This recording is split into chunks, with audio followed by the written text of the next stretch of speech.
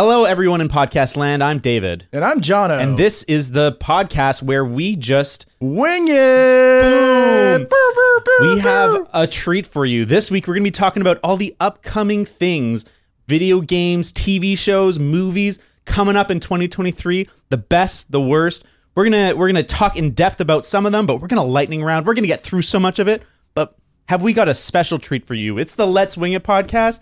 We got wings. We got wings. I literally made these wings. Like, I got out of the shower, I went for a run, and I was like, oh shoot, it's at 5. So I took like a lightning shower, and then I call them pow shows. Pow show? Pow shows. Why? Power showers. Oh, anyways. I'm like, okay, sure. Then I was like, let's go cook these wings, because I don't know, I saw like 1,000 comments going, Where's the wings? Weenie, where's the wings? Clickbait! Well, I learned my lesson with Carpal Critics. When you're called Carpal Critics, we had a legitimate reason, but people always like, where's the carpool? Are you guys reviewing cars? That's just so dumb. That's like the worst thing. And also, I did see the feedback about my audio, so I'm going to try to like not move not too go as far much. back. Yeah, but you know. I would appreciate that editing. I tried to save as many as I could. Yeah. So David edits these. I just kind of cook wings, and then we kind of co-produce the ideas, and then we got some good ideas. I'm excited. Yeah, some of the ideas are going to be really good. And the reason why I wanted to talk about the 2023, because we both are enjoying The Last of Us. Oh, yeah. We watched the second. At least I watched the second. I watched the second episode. Yeah, you watch it? Cool. We're not going to talk about it. We might go later down. We might. Maybe, probably not. I think we'll wait until there's a few more episodes. Yeah. And then, but since 2023 seems like it's starting off with a bang, there's all these like upcoming properties. So many big ones. But Forspoken, everyone's talking about the great game Forspoken. Okay, like you want to just talk about Forspoken? Well, we haven't played it. Have you played it? I haven't played it, but watching the trailers, yes, the dialogue's a little cringe, but whatever. The gameplay looks sick. Yeah. And I have 7 nieces and nephews. Mm-hmm. What they tell me, it's like how they talk and how the dialogue here, it's like, yes, it's cringe, but I mean, it's fine. I think it's totally blown out of proportion. Yeah. I think that the game's going to be pretty decent. Like, parkour looks cool. The magic looks cool. Yeah. I think it's a game that I'll be glad to pick up when it's on Game Pass or like PS Plus. It's not on PS Plus yet? Nah, not yet. But in like 6 months, it'll be that, or it'll be like go on sale for $20. I will actually, I do want to bring something up. So I saw it on Twitter. Yeah, you can eat the wings. Wait, yeah. I'm gonna you talk. Actually, wait. So we have a hot sauce. I got this for Christmas. Yeah. It's premium beer flavored hot sauce stout. Ooh. There is no branding on it. It came as part of a gift set. I'm very excited to find out. Stout is one of my favorite kinds of beer. I always like ale. Ale's like my favorite. Ales are very good. Yeah, let me try some of this. Let me try it. Okay. I don't think it's particularly spicy. It's spelled. The label's kind of lame, I'll be honest. Oh, totally. It's like if you were designing a label for a movie that wasn't supposed to be noticed. Yeah. And actually, here's one big thing. If you guys want to send us hot sauces, and because we're gonna try to like keep doing wings often. Granted, I don't know. Well, I don't want to kind of expensive. Good hot sauce is like $15 a bottle. Not that. Yeah. But like if you go to like a nice store that sells like 100 hot sauces, that's not cheap. Yeah. So I mean, if you guys want to send us hot sauces and we try it, I'll be down for it. Okay. All right. You get it on. Yeah. Let's dink it and then sink it. 3, 2, 1, go. That's not bad. It actually tastes like beer, which is kind of surprising. I can't really taste the beer. It's got that vinegary hot sauce taste. Mm-hmm. It's not spicy at all. Which a lot of hot sauce I just want as like a condiment, not as like a spice increaser. Yeah. But I'm just trying not to chew in the mic, so I'm just gonna back up. Oh, people love that. That's the worst. That's why people tuned into my stream, baby. Really? For snack time. Oh. Where do we put the paper towels? That's not bad hot sauce. Oh, yeah. What do you rate that out of 10? I'll give it an 8. That high? I'll probably give it a 7. No. Let me actually wait. Now you're saying hot, right? I'm just thinking about flavor. I'll give it a 6.5. Yeah, it's pretty good. I tried a last dab. Save it. I'm sure we'll do it at some point on here. Yeah. We're gonna do hot sauces. Yeah. We're gonna do mild hot sauces, barbecue, and all this stuff. Yeah, brisket and all that stuff. Well, actually, I'd be sick. Dip it, brisket. What? How do we change the podcast name to? Dip it and brisket. Let's brisket. 2023. What a year in movies, in video games, in TV. It feels like all the content that was on backlog because of COVID. Yeah, it's coming out. Like video games, we got the big boys coming. We got the new Zelda. Oh yeah. Yeah, we got some Spider-Mans. Is Spider-Man coming this year? It's supposed to. And we got Skyfall, Scarfield, whatever Skyrim in space. Yeah. Oh, it's Starfield. Starfield, that's yeah. it. That's coming out this year? That's coming out this year. Damn. Yeah, and those are some big properties. But wait, no. Here's one. Here's one that I think is going to be a surprise hit. Atomic Hearts. I think it'll be good. Yeah. I think it could, fill that Doom-sized void. Not Doom. BioShock. I think it's too actiony to be BioShock. I don't think it's story-driven in the same way. It's not like, to me, from what I gather, it's not an immersive sim. It's like a action shooter. And so it has some of the vibes, like in terms of like kind of retro future. Yeah. But it's more Soviet inspired than, Rapture is. It just looks weird because those like when I try to like get excited for games, I've kind of stopped looking at like a million trailers. I just kind of look at it going, oh, okay, what gun in one hand, powers in another hand, that's BioShock. Mm-hmm. And then you're looting in this like in the cupboards. I'm like, BioShock, baby. Yeah. But I think it's gonna be good. I think it's going to be good. It looks fast-paced. Even the way you loot with, like, your beam. Yeah. I think that's a really clever take. Because I don't mind in some games, having the animation to loot. Because it means you can't, in the middle of battle, pick up bullets to refill your stock. But I think that there's a lot of games I just want to run around, jump, and shoot people and fuck people up. And also... But I'm really intrigued what the story is. And it looks like it could be really cool. Yeah, I'm really hoping I don't have to read a million books to understand what's going on. Like literally... Do what BioShock did, audio and video I have to watch, but I don't want to read books. I think audio logs that you aren't forced to sit still for is totally a fine compromise. Like BioShock, you'd play the thing, and you'd go and you'd like loot and you'd kill some people, but you'd hear the dialogue. That's a good compromise. I don't think Atomic Heart's going to be that story heavy. Yeah. I think it's going to be, like I said, I think it's going to be closer to Doom than BioShock, where it's going to be like jumping around, shooting stuff, killing for a good time. There's going to be some layers of, conspiracy or whatever. Yeah. But I think it's going to be kind of interesting showing like how graphically intense that game is. Yeah. It's funny when they show the trailers and you can see pixel breakup, like you can see it's sub 4K upres. Yeah. It's always interesting. Same with Forspoken, where you're like, oh, that doesn't look that good. Yeah. But it'll be good. Is that one of your official picks? Because basically how the format's going to work is we each are bringing 5 things that we want to talk in depth about. Yeah. Either positive or negative. Yeah. And then we're going to go through, we have a list of TV shows, video games, and movies that we're just going to blast and give like one word excitement levels or whatever. So, keep it moving. So is that one of your picks? Yeah, Forsaken. Oh no. Atomic Hearts is that's one of your picks. It's gonna be awesome. I think it's gonna be awesome. I think I can't tell if it's gonna have the polish it needs to really hit the next level. I think it's just gonna do well enough that it's gonna take 3 or 4 years to make the sequel, and the sequel that's why I'm gonna be like, I think it's gonna have that situation where it's gonna be such a cult classic for the first one. Yeah. And the second one, they're going to take so long with it that it can't live up to the first one. And it's too story driven, too much like studio, like EA, Ubisoft, or someone's going to try to buy it. I think Square Enix is probably going to buy it. Yep. And then it's just going to get screwed up. Well, I think Xbox is so starving for content right now. And that's a Game Pass game.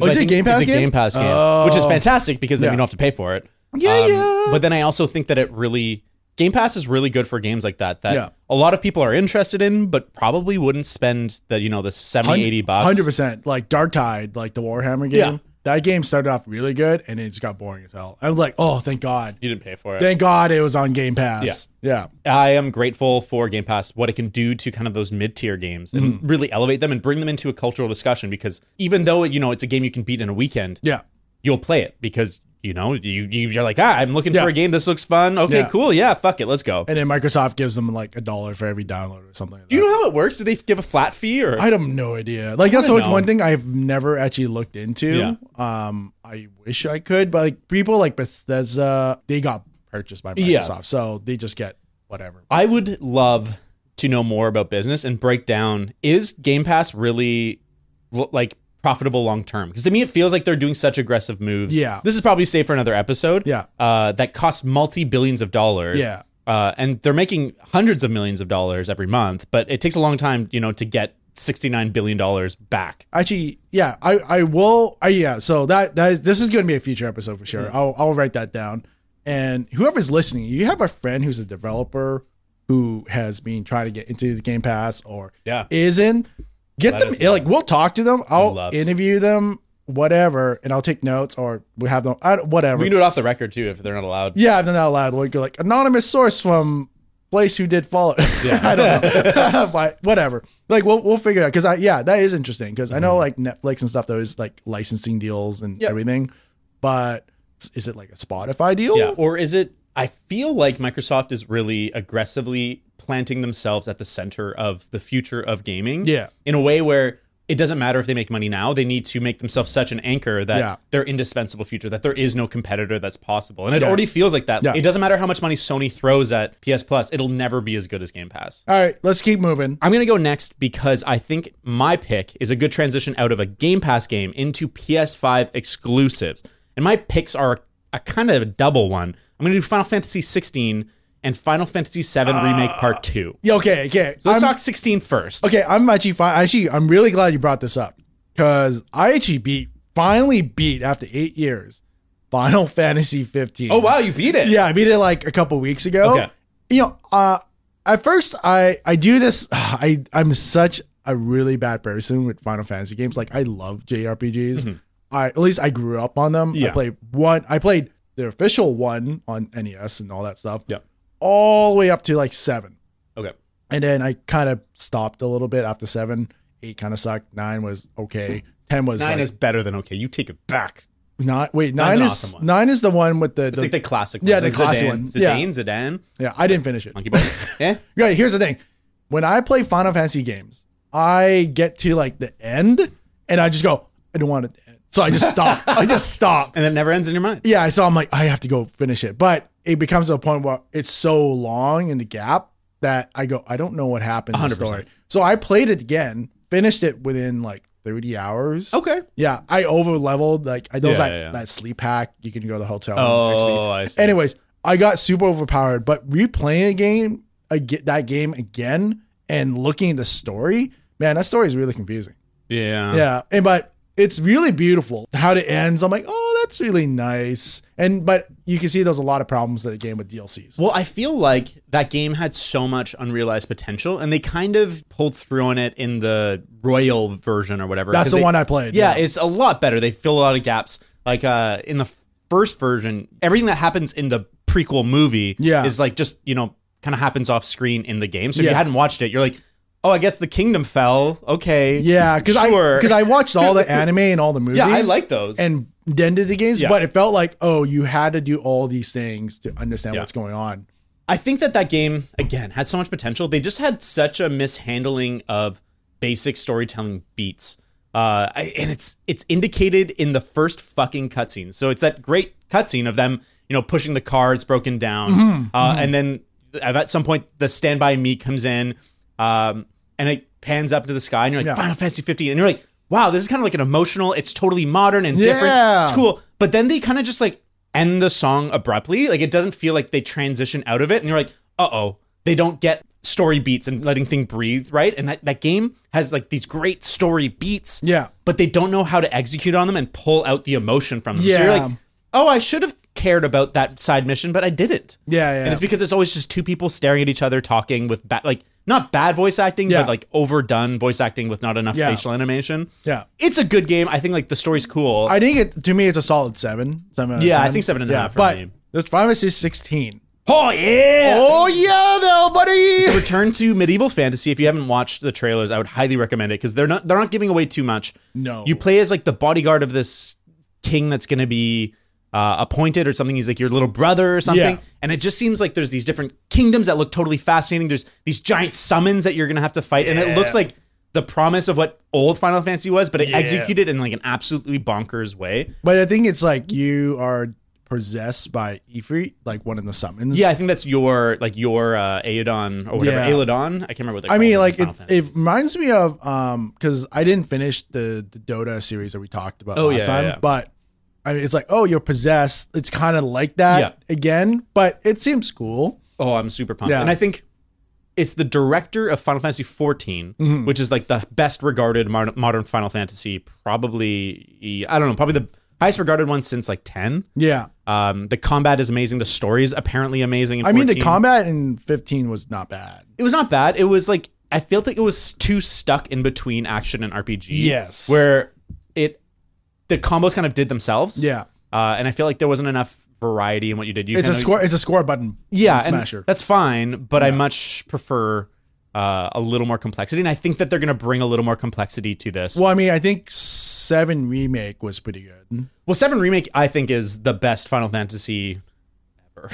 I fucking love Remake. I want to stick on 16 for a second, but the design of the combat seems like they're taking it that direction where it's a hybrid action with a little bit of like magic and tactics sprinkled in, but not overwhelmingly so. And I hope that they maintain that slow motion when you're picking magic attacks. That's like my favorite thing in Final Fantasy VII Remake, when you're like, it goes slow motion, all the particles are flying, you're like, the camera's panning around. Yeah.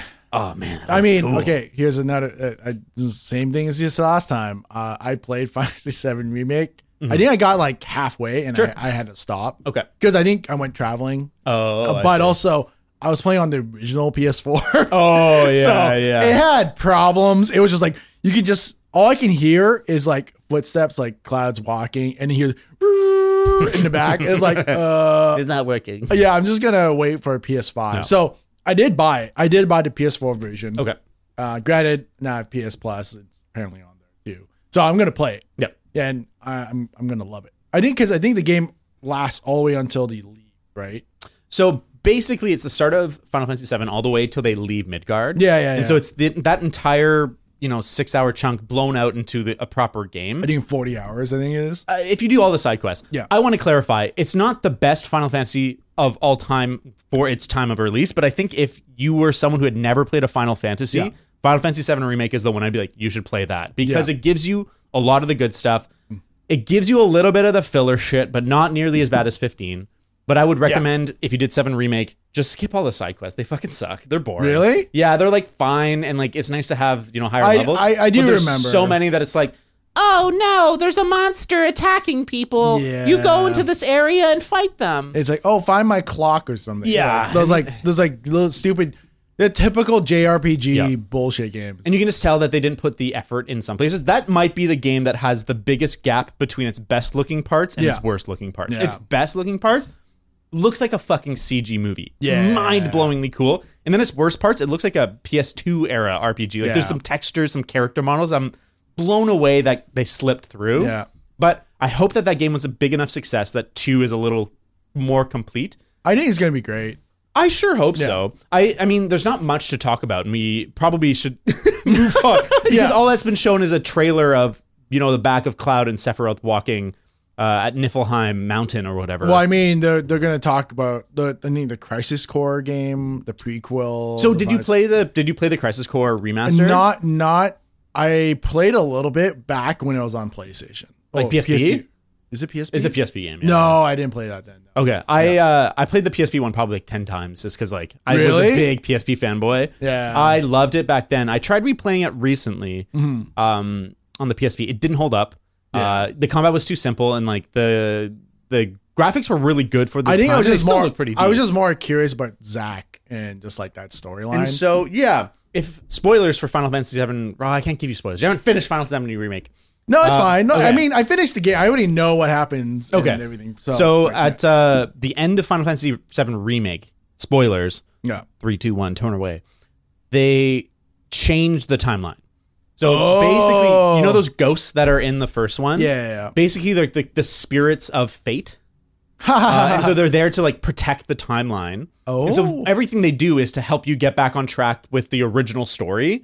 Oh. But at the end, you like fight fate and you destroy fate and you break free. And then all of a sudden, like you get a flashback of like basically the Zack dying cutscene from Crisis Core, but he survives. And so all of a sudden, like you've stepped into an alternate timeline or like a different story. That's dope. And so now we're going to go into the open world. We're going to go into like the body of Final Fantasy VII, but they've given themselves freedom. I think I'm a little bit worried because I almost feel like they pulled the ripcord on a lot of the fan service in the first one. Like there's 17 different variations of the battle theme in the first one, and so I don't know how many different ones they can do. They're all fucking awesome, and like the first time they fully ripped the ripcord on the battle theme, you're just like, yeah, this sounds so fucking cool. Yeah. Then with the boss tune, like all the music in that first one, absolutely phenomenal. I don't know how they top it without retreading the same territory. Like, are they going to do the same and more? Or are they going to do different? Like, I don't know. I'm just going to go in the realm where the sequel would be okay. This is gonna be a hot take. I'm gonna say the sequel is gonna be bad.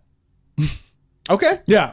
What makes you think that? I'm just doing it because Square, back when it was Squaresoft, Yep. they are really bad at sequels. Yes. And I think it's just a fact that 10-2's awesome. It's not. my sister bought 10-2 for me. She's like, here for your birthday, 10-2. I'm like, this is the worst. Pop-Stars? Yeah, no, I didn't play it because I knew what was going on. I'm yeah. like, you literally bought me the worst Final Fantasy. That's so funny. So, I mean, Final Fantasy, yes, they're all sequels, but they're not really. It's like an anthology where each one's a totally different universe. Yeah, so there might be like some connection between them, but I don't really consider them sequels. No. So I always just go, they're just really bad at sequels. I think the exception is 13-2 is better than 13. But 13-2, it's like... Yeah, I didn't even play 13. 13, I think 13 is an underappreciated, decent Final Fantasy. I think it got way too much hate for the time. We'll talk about, that a different day. Maybe we do a JRPG. Yeah, I think like our stories of JRPGs. But I think that Final Fantasy sort of just hasn't had an identity for a while. Like, it doesn't know what... I don't think Square knows what makes a Final Fantasy anymore. No. And so I think it's interesting. They're going back to their roots. They're going back to medieval fantasy, which is, the traditional 1 through 6 and 9. I think it's just the case is that they're really bad at sequels because... Okay, let me just clarify this. Final Fantasy 16 is going to be dope. Yep. Final Fantasy 7 Remake 2 is going to be bad. Or it's going to be okay / passable. I think it's because the fact that the fan base is they're trying to appeal to the core fan base that is pretty much impossible to do because the lore of Final Fantasy 7 is pretty deep. Oh, for sure. Yeah. And it's one of the most beloved of the series. Yeah. Like, I know there's a lot of haters that are like, Final Fantasy 7 is what ruined the franchise. No. But there's...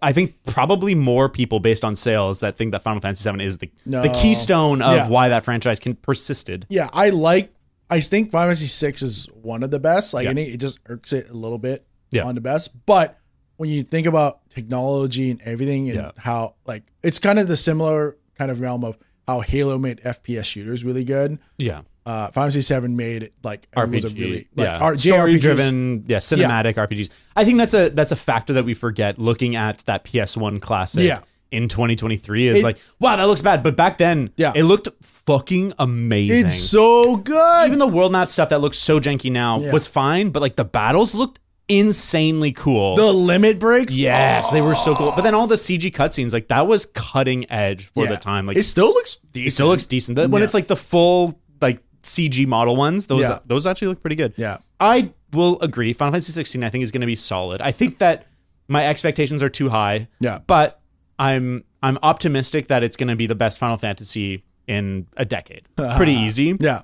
I think 7 Remake 2 will be better than you say. I think people will be less excited because, like I was saying, it's just they've already given us the fan service. And so repeating those things that gave us joy, seeing a character you're like, fighting a house that's a monster. Like, they've given us a lot of that fan service. Yeah. And I don't know if there's enough they can do that's fresh and will give us more. But maybe not. Like, there's still a lot. I also think the biggest mistake they did in the first one was giving us full-on Sephiroth. If you played the original, you don't really see, like, corporeal Sephiroth in the first part of the game. No. He's just a voice. He's kind of a legend in that background. Yeah. But in the remake, he's just fucking there. Yeah. He's just there all the time, and you're constantly talking to him. And I get it. They wanted to make it feel like a conflict that was strong from the start. But I think he only really appeared like face to face with Cloud or with the team in like into Ancients, like that area. Yeah, well, and a lot of it is in Cloud's mind because he only persists in Cloud's insane. Well, yeah, it's because he's, carrying him forward in the live stream. I can't remember the details of it. Yeah. Anyways, it's going to be good. That's enough of it. What's your next pick, Jono? Hogwarts Legacy. Oh, interesting. I think the game's going to be really good. Yeah. But I think it's going to get review bombed. Oh, that's a guarantee. That's a guarantee. Yeah. But I think it's going to be a good game. Because it looks really good. I've avoided talking about this because I'm not a big fan of the political views of J.K. Rowling. I think that it's a shame that someone who made such an iconic franchise of our childhood, that that was such a battle of evil versus good. Yeah. turned out to, kind of be a bit of a fuckwad. Yeah. But I can express my disappointment in the fact that this is the Hogwarts game that, we've always dreamed of. Yeah. And they're finally delivering it. I do think, and my opinion might be, tainted by my political views. The game looks like it's going to be a lot like a Ubisoft open world. There's going to be a lot of checkboxes to run around and just like, go cast a spell on the 17 trees and like free, it's going to be like, it's going to be DLC central. Like, it's like, oh, go to the Gringotts bank and give me $20 so you get 20, what was the gold coins? Yeah. It's like, I think it's going to be like, no, is it galleons? I can't remember what they're called. I think maybe it's galleons. Whatever. Yeah. Who cares? It's gold, silver, and bronze. Yeah. But yeah, I think that's what's going to happen. But it just, for me, just growing up with the books, because when I read Harry Potter, I was kind of like really lucky when I started reading them. I was the same age as Harry. Same. Well, I was a little bit younger, but yeah. So like when he had 13, he was there, and then kind of aged up. Granted, then she took a really long hiatus and then wrote the book, and then I aged out. But I don't know. I just fell in love with it. I'm really excited to play it, but I'm just so worried. Not worried. I want J.K. Rowling to hurt really bad because her political views. 100%. Yeah. Well, and I'm 100% not going to buy it. I'm pushing back on my partner right now because she wants to buy it for her kid. Really? Because not because she supports the game, but because I don't think she understands like the full movement of it. She hates that J.K. Rowling's a TERF. Yeah. And whatnot, but the kid doesn't really grasp it, and she's like, I just want to play this Harry Potter game, and so I have to kind of push back. Yeah. It's a little bit tough. It's a little bit tense, but I think it's really important not to buy the game because J.K. Rowling specifically states that like people buying my stuff kind of like is proof that my political views are popular. Yeah. And so if you buy Harry Potter stuff, you're encouraging her, you're enabling her to continue to, be a spokesperson. Yeah. And I think we need to, you can't buy, I don't want to be too political, but you can't buy the game without encouraging that message of people agree with me. Yeah. I just feel so bad. Like, I agree. 100% I agree with you. Like, okay, let's just be clear. I don't support her views. Mm-hmm. Like a lot of my friends, well, not a lot, like one of my best friends, Nikki, she's transgender and love her the best. I love her to death. I actually just met her today. Was like, hey, I just realized I've known you for half my life. Wow. Yeah. So I was like, well, that's great. But man, I just feel so bad for like the developers, like everyone who's involved with that game, minus her. Yeah. It's like, it just still is just like, oh, I really hope everything's going well, especially with the tech world today. Like everyone's getting laid off. Yeah. And I think that they'll use that as an excuse. I totally agree. It's complicated. It's complicated in the sense that J.K. Rowling's not the only person involved. Yeah. But I also think that those developers got paid. If the game's good, they'll be able to get jobs from it. Yeah. I also think, the piracy is. I feel like that's going to be number one most pirated game for a long time. I think personally, the best thing to do is just pretend the game doesn't exist because if you don't engage with it at all, that's better than, like engaging with it and talking about it. Even if you don't exchange money, you're still continuing the discussion. Yeah. And pretty much for me, I don't really play games anymore at day one because I've learned my lesson. Oh my God. It's such a waste of money. Yeah. And this is something I'm so hyped for. Like I got God of War day one. I haven't played that yet. You haven't played God of War? No. I played the original. Oh yeah, but not Ragnarok. Ragnarok, I'm just like, wait. It's just, here's the problem. Jillian kind of wants to play it. I want to play Ragnarok, but we have one 77-inch TV. Does not flex. Because the TV's just so big in the family room. You can hang out there. One. Yeah. I can't run away and be like, oh, don't look. Yeah. So I'm kind of like a game room. I'm trying to find a place. Yeah. But anyways, yeah. So Hogwarts Legacy, I think it's going to be a great game, but it's just going to be, it's a sticky game. Yeah. It's going to be tough. And I think that like I will have to, be strong because I'm going to fucking want to play it. Yeah. I loved that franchise. Like I love that movie. When I was on Tinder 7-8 years ago, Harry Potter was the best discussion point for when we were dating people. Which house are you in? Because everyone our age just has an opinion on Harry Potter, either positive or negative, but it's a starting point. It's like what if the Sorting Hat puts on your head, what house are you? Yeah. Slytherin? Ooh, she's down. No. And I remember Pottermore things like what's your Patronus, what's your house, what's your wand. all that shit.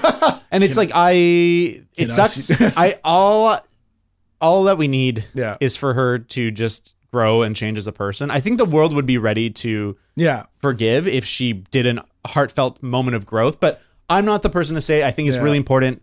Support your trans friends. Yeah. If you don't have any trans friends, find trans people and support them. You know what? If you want us to talk about this whole topic with J.K. Rowling, because that's a huge topic. Like we can go hours on it. Yep. Just comment. Bring Nikki on. See what she thinks. Yeah, actually, that'd be really good. Sick. Yeah. All right, go. Your turn. My next pick, my runner-up for this one is the new Futurama. We'll talk about that in the lightning round. Wait, is that a TV show? Yeah, there's a new season of Futurama that's coming. Oh, no.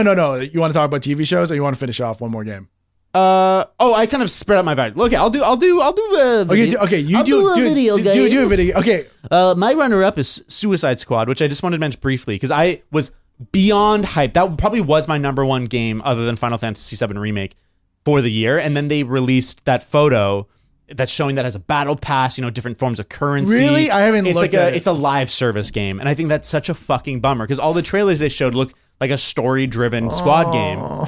And so that was the game I was the most hyped for, and now I am the most anxious about. I am excited. Rocksteady Games. Yeah.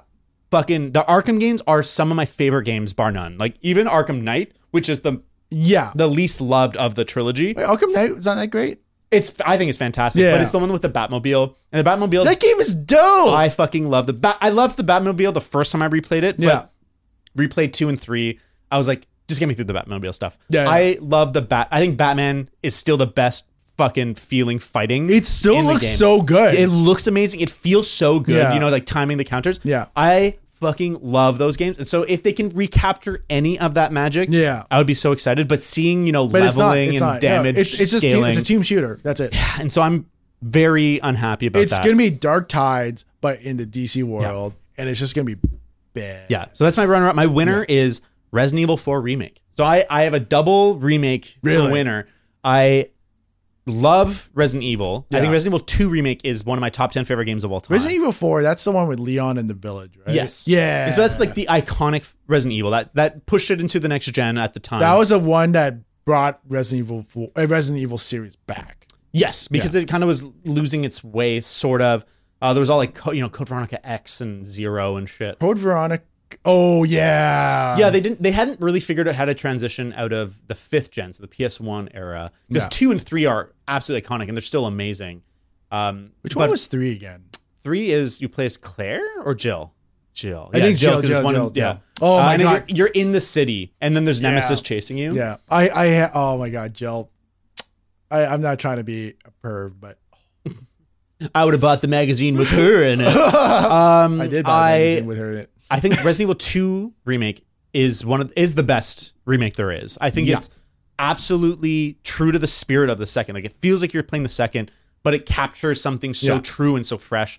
And it's just so fun and it looks awesome. It's thrilling. Like the body, like the destruction looks so good. Yeah. And I think that 4, they're going to step it up. I'm actually hoping that they're going to make more changes than I think they're going to do. So Resident Evil 4 is level based, unlike 2, which was more like, like a hub that kind of grows and grows as you search. Is it skills? I can't remember. It's been a long time. All right, so not levels in terms of like an RPG, levels in terms of like you progress through a level and then you load to the next level and then you load to the next level. Oh, I see. Okay. There's a castle area, but even then it's like mostly you're progressing. It's not like you're backtracking, doing the stuff like a traditional Resident Evil. I'm hoping they redesign some of the levels to have a little more. Oh, they probably will. Because I think that's my favorite part is when you're like, this door's locked. Okay, I'm gonna have to come back and open this stuff. It's like a Zelda game. Yeah, and I think that part of the game is really fun. Yeah. And then when you learn how to do it, how to quickly maneuver through the things that took you like 3 hours to get to before, now it takes you 5 minutes. Yeah.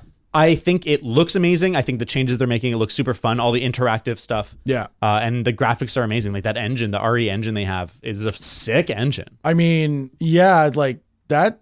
I'm just going to go by the Village. That's the one with the Dom. Lady Dimitrescu. Yeah. So just looking at how that played out, it looks amazing. It looks so good. So I haven't really looked at Resident Evil 4 Remake because I'm kind of out of that realm. But I mean, it doesn't mean I didn't want to play. I wanted to play Resident Evil Village and all that stuff. But I think just for me, I have too much going on right now. Fair. I think once I settle down, you'll have a bit more time to play. Have more time, yeah. So But I'm surprised that you say that's your favorite. That's your. I'm super pumped. It's not even my favorite of the Resident Evil games, but really, 2 is always my favorite. I love. I think now 2 remake's my favorite, and then 7, then 3 remake, then 4. Here's another stuff. Yeah, I do want to. We'll talk about Resident Evil because I would like to talk about that series a bit more because it's confusing as shit. But I'm surprised you picked that as your winner because I was gonna say the new Zelda is gonna be my winner. Really? I think Breath of the Wild is. Son of a bitch! I don't want to be inflammatory. Yeah, I am so glad that everyone has found something so visceral in the Zelda game. Yeah, I don't find it doesn't click for me. I think it's good. I played like 20 hours of Breath of the Wild. Yeah, it's good. I think that I like cinematic games. Like I like games that have a story. That's fair. And the game, it sacrifices. It's light. It's story light. It's there. Yeah. Well, you have to do all the photo stuff to really get into it. I just looked at the guide. I'm like, okay, I'm in a new area. Give me all the photos and just did it. What I'll say with my love of Zelda, I love the 2D Zeldas the most. But Ocarina of Time, I remember trying to play it back in the day and being like, this is cool. Mm-hmm. But the guidebook for Ocarina of Time was my fucking favorite. Like reading about the lore, reading about the monsters, and like seeing them in detail. Yeah. That stuff's fucking amazing. The Zelda universe is absolutely incredible. Do you have the Hyrule book? No. Oh, okay. Well, I know what to get you for your Christmas. But I know for me, the reason why I'm like you, I actually did not like. I didn't really get into Ocarina of Time, Majora's Mask, like any of the Zelda games. I tried to get into Skyward Sword because that was kind of cool. That was pretty cool. I liked it, but I didn't really click because I found it kind of like boring, even ironically because I love open world games like GTA, but Redemption, all that stuff. But for some reason, with Zelda Breath of the Wild, clicked for me. It's because you can literally do anything. It reminds me of Fallout because you can just like literally walk out of that cave and go, screw that Ganon guy. I'm just gonna go straight for him and gonna hit him with a stick. And I haven't really finished the game because I just watched because Jelly and I were playing at the same time. I see. And then she just kind of like powered her way through, so I just watched it. Her. But that ending's bad. Is it? I haven't. Oh, I can't remember. It's just like that's not a real ending. I mean, anyways, yeah. I think the gameplay and everything was just so magical for me, especially when you're like trying to do all those like puzzle quests and go to the temples. It's great. It's pretty cool. I'm like I'm a hater, but I'm not really. I'm not a hater. It didn't click for me. I can appreciate it's like an absolute masterpiece. Yeah. And watching pros play, it's so cool. Like seeing the combos they can do and like the ways they can use the powers in conjunction with each other. And you can do some really nifty stuff. Yeah. I just I find without the context that a story and like a narrative, like missions that are driven by a narrative, I find it all feels so empty. And I found. Like in an open world game, I think that riding around should be really fun. And like there should be tons of stuff to see and do. And like there should be just eye candy. And it just doesn't work for me. Yeah. I feel like I'm just riding a horse through an empty space and then I land and there's like goblins and it just felt like it was empty to me. I don't know. For me, I guess like, I didn't have that experience, I guess. But maybe that's why we're going to differ, which is fine. I'm clearly in the wrong because the majority opinion is that Breath of the Wild is one of the greatest games of all time. I think it's fair to have an opinion like that because I'm trying to like go sympathize, going I can kind of see that, but for me like I'm kind of saying that I didn't have that experience. Like I go, this is amazing, it's great.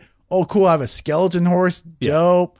And then I think it reminds me back when I was playing Link of the Past. I'm like, I'm just trying to like fill in the gap with storylines. And I think I did because I did all those photo quests and just like having all those extra stories. It's like, oh, Link like kind of like fought for the princess, but the princess sacrificed herself in the end. It's like, oh, that's kind of cool. Like, that's kind of motivation. So I got the storyline. Yeah, that's fair.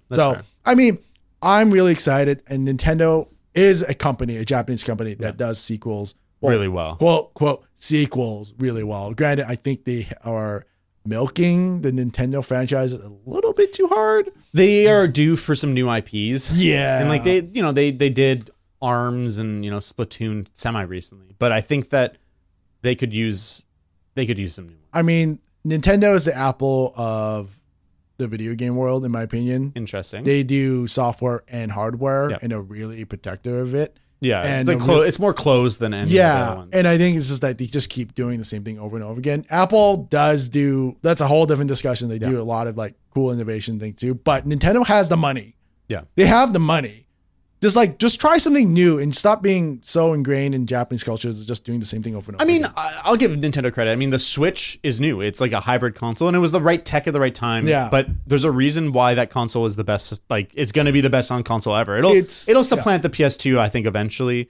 Apparently, the rumor is the new Nintendo console will be in 2024. They're currently in negotiation with parts manufacturers for the new one. Yeah. The Switch was already outdated when it came out, though. Well, yeah, exactly. Yeah. And I think that as someone who does care about graphics, I don't need like, the absolute best. Yeah. But the Switch is definitely a lot of the game. Pretty much every game is held back by the Switch hardware. Breath of the Wild chugged. Yeah. Like it's right sub 30. Yeah. It's sub 30. Yeah. And like I'm a gamer who will defend 30 for certain genres of games. Yeah. I will not defend 30 for an open world action game. No, that game does not. It should not be 30. And so playing it emulated on a PC is the way to go. And it sucks that pretty much every Nintendo game right now, it's better if you have a better experience if you pirate it. Yeah. I think like you could argue that with every console game because if you have a 4090 and like a 13900K, you could make it look better than anything on a console. Yeah. But it looks pretty fucking when you play like The Last of Us Part 1 on a PS5. Yeah. You're not like, oh man, if only this game was on PC. You're like, oh, this looks really fucking good. Yeah. Whereas when you play, Mario Odyssey, you're like, this is pretty cool for a cell phone chip. Yeah, it's pretty fucking cool. But anyways, yeah. So, anyways, just going back, I think Zelda's going to be great. It's fine. But let's move on from games because we're probably going to re-talk about games later, especially when we get closer to Q4. Yep. Because that's going to be the good time. And I do want to talk about Ragnarok when I play it. Oh, I need to talk about it. I have strong thoughts. Dude, do you want me to leave the room? No. We'll talk about it when time comes. Okay. But what do you want to talk about next? You want to talk about movies or TV? Let's talk about movies because I think I only have one pick for movie. Really? Yep. What? My runner-up, and this could have been my number one, but I don't know enough about it, is the Barbie movie. I'm fucking pumped for the Barbie movie. I think that's gonna be I think that's gonna break so many so much ground in movies because it's just it's going to be so different. And I think that it's going to be for adults as it is for kids. I think it's going to have a tone that really appeals to our generation. Kind of it'll be like Lego Movie, but cooler. I think it'll be cooler. Yeah. And I think the fact that Greta Gerwig and Noah Baumbach are making it unironically and the cast that they've been able to assemble is absolute top tier in the prime of their careers. Yeah. They're not making a cash-in movie. They're making some weird experimental toy movie that I have no fucking clue what it's going to be. Yeah. And all we really have to go off is some photos and some, behind the scenes footage. Yeah. But then that one trailer sold the fuck out of me. Yeah. I was like, if this is the tone of the movie, it's going to be fantastic. I didn't know Simu Liu was in it. Yeah, that's cool. He's dancing in that one clip. And he dude, you look great. Hey, Simu Liu, if you want to be friends, I'll friend the shit out of you. Sure. Fuck yeah. Come on the podcast. But, no. But then that's going to be great. My winner is Beau is Afraid, which is the new Ari Aster movie. It's the one with Joaquin Phoenix and a bunch of different ages. I don't think I've seen the trailer of that. Watch the trailer. I don't want to talk about it too much. That's a movie that I don't really want to think about too much. I just want it to happen to me. Yeah. Ari Aster is the guy who did Inheritance what's that movie called? Midsummer and I'm gonna cut this part 1 second. It's just for me, I think 1 second. I'm gonna redo that bit. Okay. Hereditary. Okay.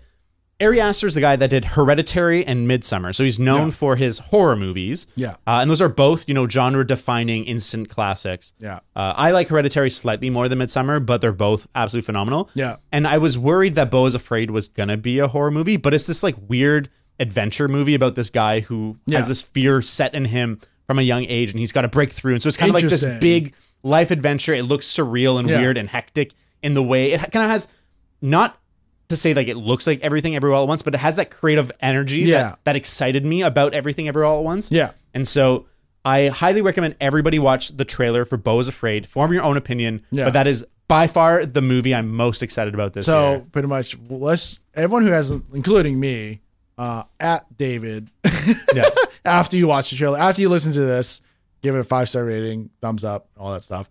Then watch the trailer. Then at David and everything. So okay, cool. So okay, for me, I guess I'm not as trendy as that because the Barbie is gonna be Blockbuster. I'm just looking. I only looked at Blockbusters because that's right now. That's my mental capacity. I have too many things. Totally fair. So let me speed run this. Creed 3. Yeah. Really? I'm excited. I'm really. Creed 1 was fucking awesome. 2 was fine. That's the trend line. Yeah. Creed 1, dope. 2, pretty okay. 3. I think 3 is going to be much better than 2. I think they know that 2 wasn't as much of a success. I think bringing Jonathan Majors is a great choice. Oh, I think he's great. Yoked as fuck. Did you see all the memes out there for him? No. Everyone's like, oh, dude, fuck the Avengers. I'm going to be like simply for Kane. Yeah. Dude. Like, well, he's doing a bodybuilding movie. I can't remember what it's called, but it's like some bio movie for a bodybuilder. So he got jacked for that, but then he shredded a little bit for the boxing movie, and so he's just in the shape of his life. I mean, I think they wanted him to be that shape anyways. Probably for Kang. And that's like, so Creed 3, I'm going to say, I'm kind of worried, but I'm pretty excited. I think it's going to be good. I put this movie because it was just like, it just showed up. I'm like, I'm going to talk about it. I've not seen any of the series, but I kind of know what the movie is. Magic Mike's Last Dance. Sure. Yeah. Really? Yeah. The first one's good. I never saw the second one. It's a good movie. And I think it's sexy in the way that it tries to be. Yeah. But it's going to be, I don't know. I'm not super excited, but it's like, I'm glad it exists. Yeah. I'm literally just bringing it up because I just want to know, actually, I've never seen it. I don't know if I'm into it, but it's like only one way to find out. Maybe. You know what? They're all pretty hot. You know what? Let's just see what the reviews are. If it's really good, I'll watch 1, 2, and 3, and we'll talk about it. Just watch the first one. Just watch the first one. Yeah, the second one wasn't as good. I don't remember. I think it's just Channing Tatum's way of getting a check. That's all I'm going to say. Maybe the third one is. I haven't watched any of the trailers. I'm not super interested in the third one. It's one of those if I was on a plane and it was there, I might watch it. But I'm not going to go to the theaters. Maybe on streaming. Yeah, when it's on streaming, we'll talk about it. Okay, cool. What else? Shazam.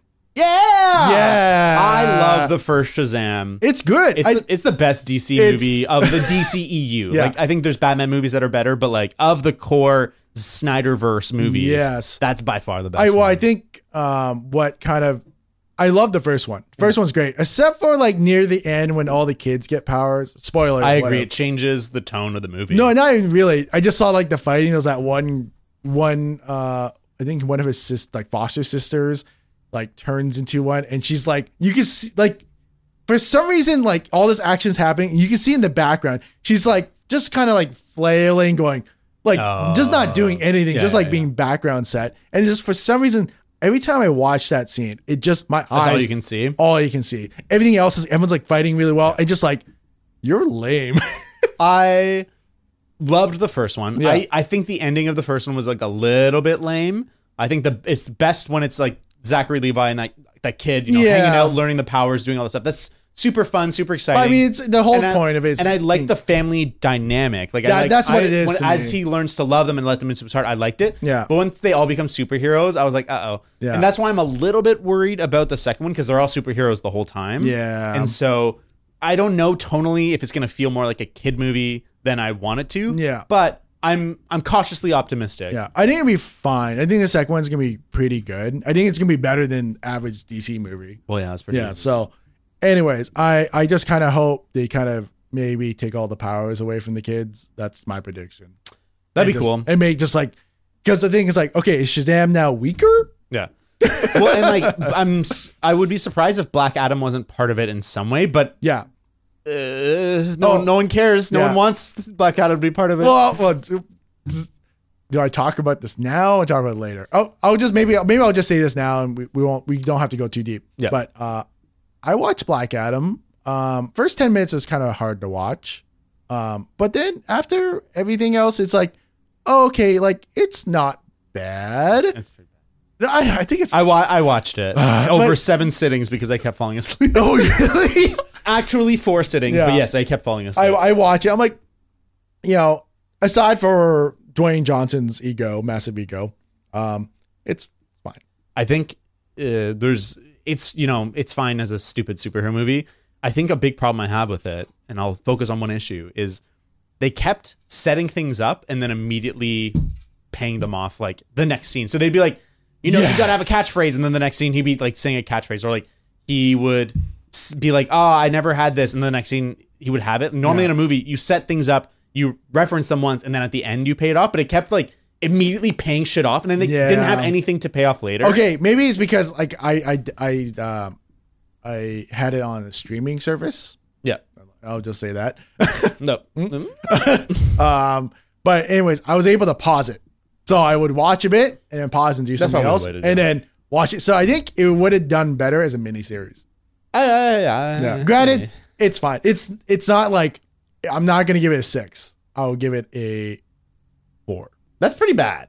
Yeah. Well, I think it's better than Strange World.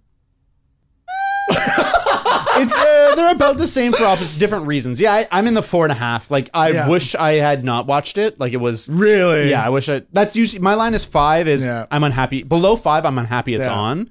And it wavered. There was times I was like, but the action sucks. All the like other superheroes. Really, I thought the action was not bad. I don't know. It's like the action was much better than Black Panther.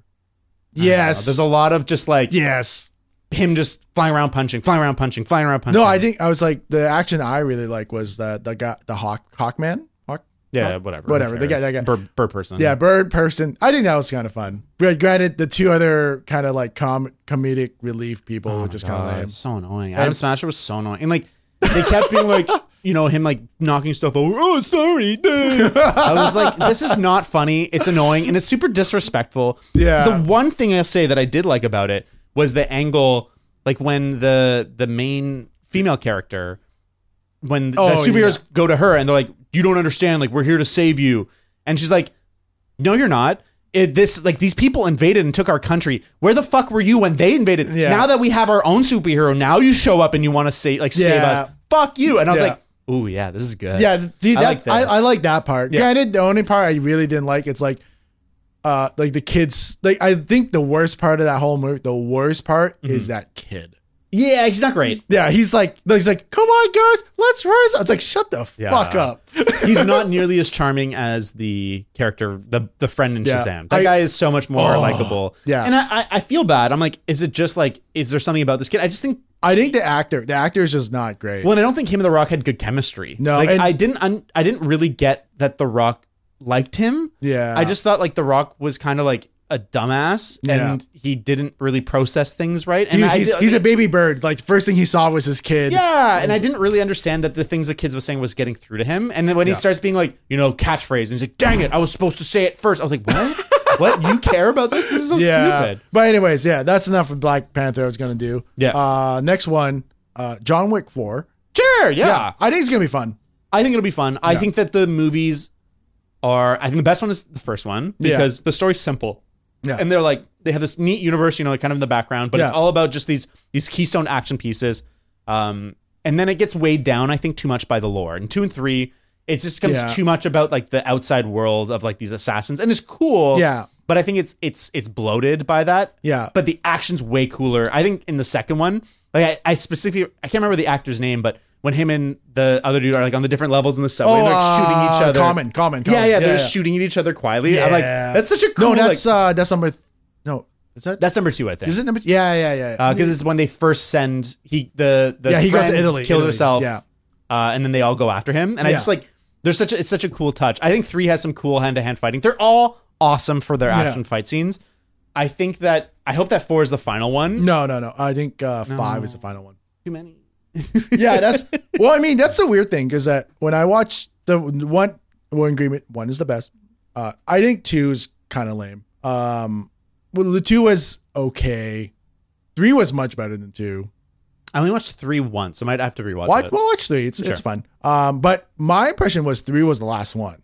It kind of felt like it was going to be. Yeah, well, I remember reading it's like 3 is the last one, blah blah blah, and then I watched the ending. I'm like, what the fuck? And then it's like, okay. I mean, it makes sense. I understand that John Wick 4 was going to happen regardless, or it's going to be like a spin-off or something, which there is a lot of spin-offs happening for some reason. But yeah, I'm excited. Yeah, it's a cool universe, and like I love that it's like such a stunt focused movie. Yeah. which leads me to not one of my official picks, but Mission Impossible 7 is going to be the sickest fucking movie there ever has been. Have you watched like the 4, 5, 6? Yeah. I think 6 is so fucking good. Yeah. As not just like an action movie, but it's good. like its story actually starts to be like special. Okay, wait. 4 is Ghost Protocol. Which I really like. Yeah. 5 is Fallout. I think no. Rogue Nation. That was okay. That one was okay. Yeah. But then 6 is real good. Yeah, 6 is Fallout. 6 is Fallout. And that one is the first one of the modern trilogy that felt like it wasn't focused around like just one big stunt. It felt like they really invested into the story in a way where it felt more sophisticated. Like it kind of felt like the Skyfall of the Mission Impossible universe. Because that's my kind of problem with the Mission Impossible movies and how they're kind of marketed. Is like, watch Tom Cruise do this. Watch more Tom Cruise do that. Yeah. And I think 5 kind of made me upset about that. Sure. 4 was a really good story.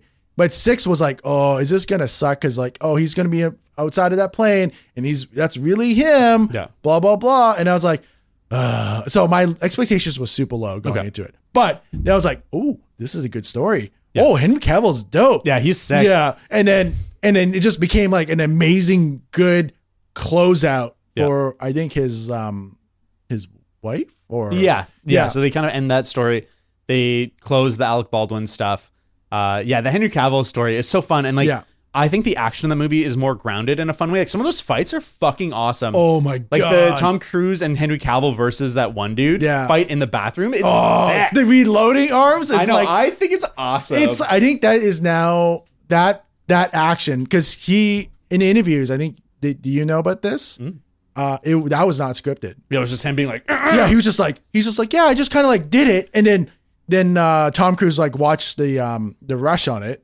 And then he was just like, that looks like can't be like, yeah, do that again. Yeah. So I think that is now that kind of like stunt, like it's going to be a move with stunt actors are going to do. Yeah. It's so funny. It just like, it feels like he's like in it. Yeah. And I love 6. I can appreciate, it's still a silly action movie. Yeah. But I think that 6 is a little bit more than just like a stupid action movie. I think 1, 2, 3 are just kind of dumb. 1's good. It's got a thriller element that's fun. 2's really bad. It's fun action movie. 3 I don't like at all. I think Which one was 3 again? That's the one with Philip Seymour Hoffman. Really? You didn't like that one? It's like a J.J. Abrams one. It's all about his wife and who cares? I think that one was no, you know what? No, I like 3. It's fine. I like all of them. Yeah. I just love 4 and 6. Yeah. And I think 7 is going to be a lot like 6. Yeah. That one stunt they did the behind the scenes on. The motorcycle one? Yeah, it's pretty fucking crazy. I just heard it's like, here's one kind of criticism is that I understand you want to be authentic, but and then Tom Cruise is doing this and he's very capable of doing all these things. Like he's on interviews, like he drove an F1 car for Red Bull and the guys are like, I think if he spent like 6 more months doing this, he could race. Yeah. And I was like, whoa. But I think there's a point where it's like, okay, are you just putting yourself in unnecessary harm? Or I think 100%. Yeah. But I think that's the thrill of it. And I think there's an element of film and the magic of cinema that is the illusion of it. And when things are real, you give yourself over to the rest of the illusion. When you know that this fucking actor is the guy on that motorcycle jumping off this cliff, pulling his parachute. Yeah. It's a lot easier to submit to the rest of the movie. Yeah. And open yourself. And the same way Top Gun. It's like knowing that those are real jets makes it so much fucking cooler because you can just like allow it yourself and your brain to like unconditionally be impressed. Yeah. But I mean, like, even in the case of Top Gun, it's still relatively safe because you had professionals. Like the actors weren't flying. Except for I think maybe Tom Cruise with his Mustang. I think that he actually owns that. Oh, cool. I think I wouldn't be surprised. Whatever. If he does, cool. He has enough money. He's like worth like $500 million now. Yeah. But yeah. But I don't know. Just to me, it's like, was that is it necessary to go? And I understand what you're saying. I still kind of go, I think that it would not be the same. It would be just another generic action movie. If it was some dude on a CG screen with wind blowing on his face on the side of a plane, but being like That guy's hanging off the side of a plane. Yeah. That plane is taking off. That plane's like 1,000 feet in the air right now. That's fucking Tom Cruise. For me personally, there's a level of thrill to that. Yeah. That him putting himself at risk totally is worth it. Yeah. But I mean, then does it go to the point of, am I watching it for the story and everything about the movie? Or am I going to go just watch it because Tom Cruise is putting himself through hell?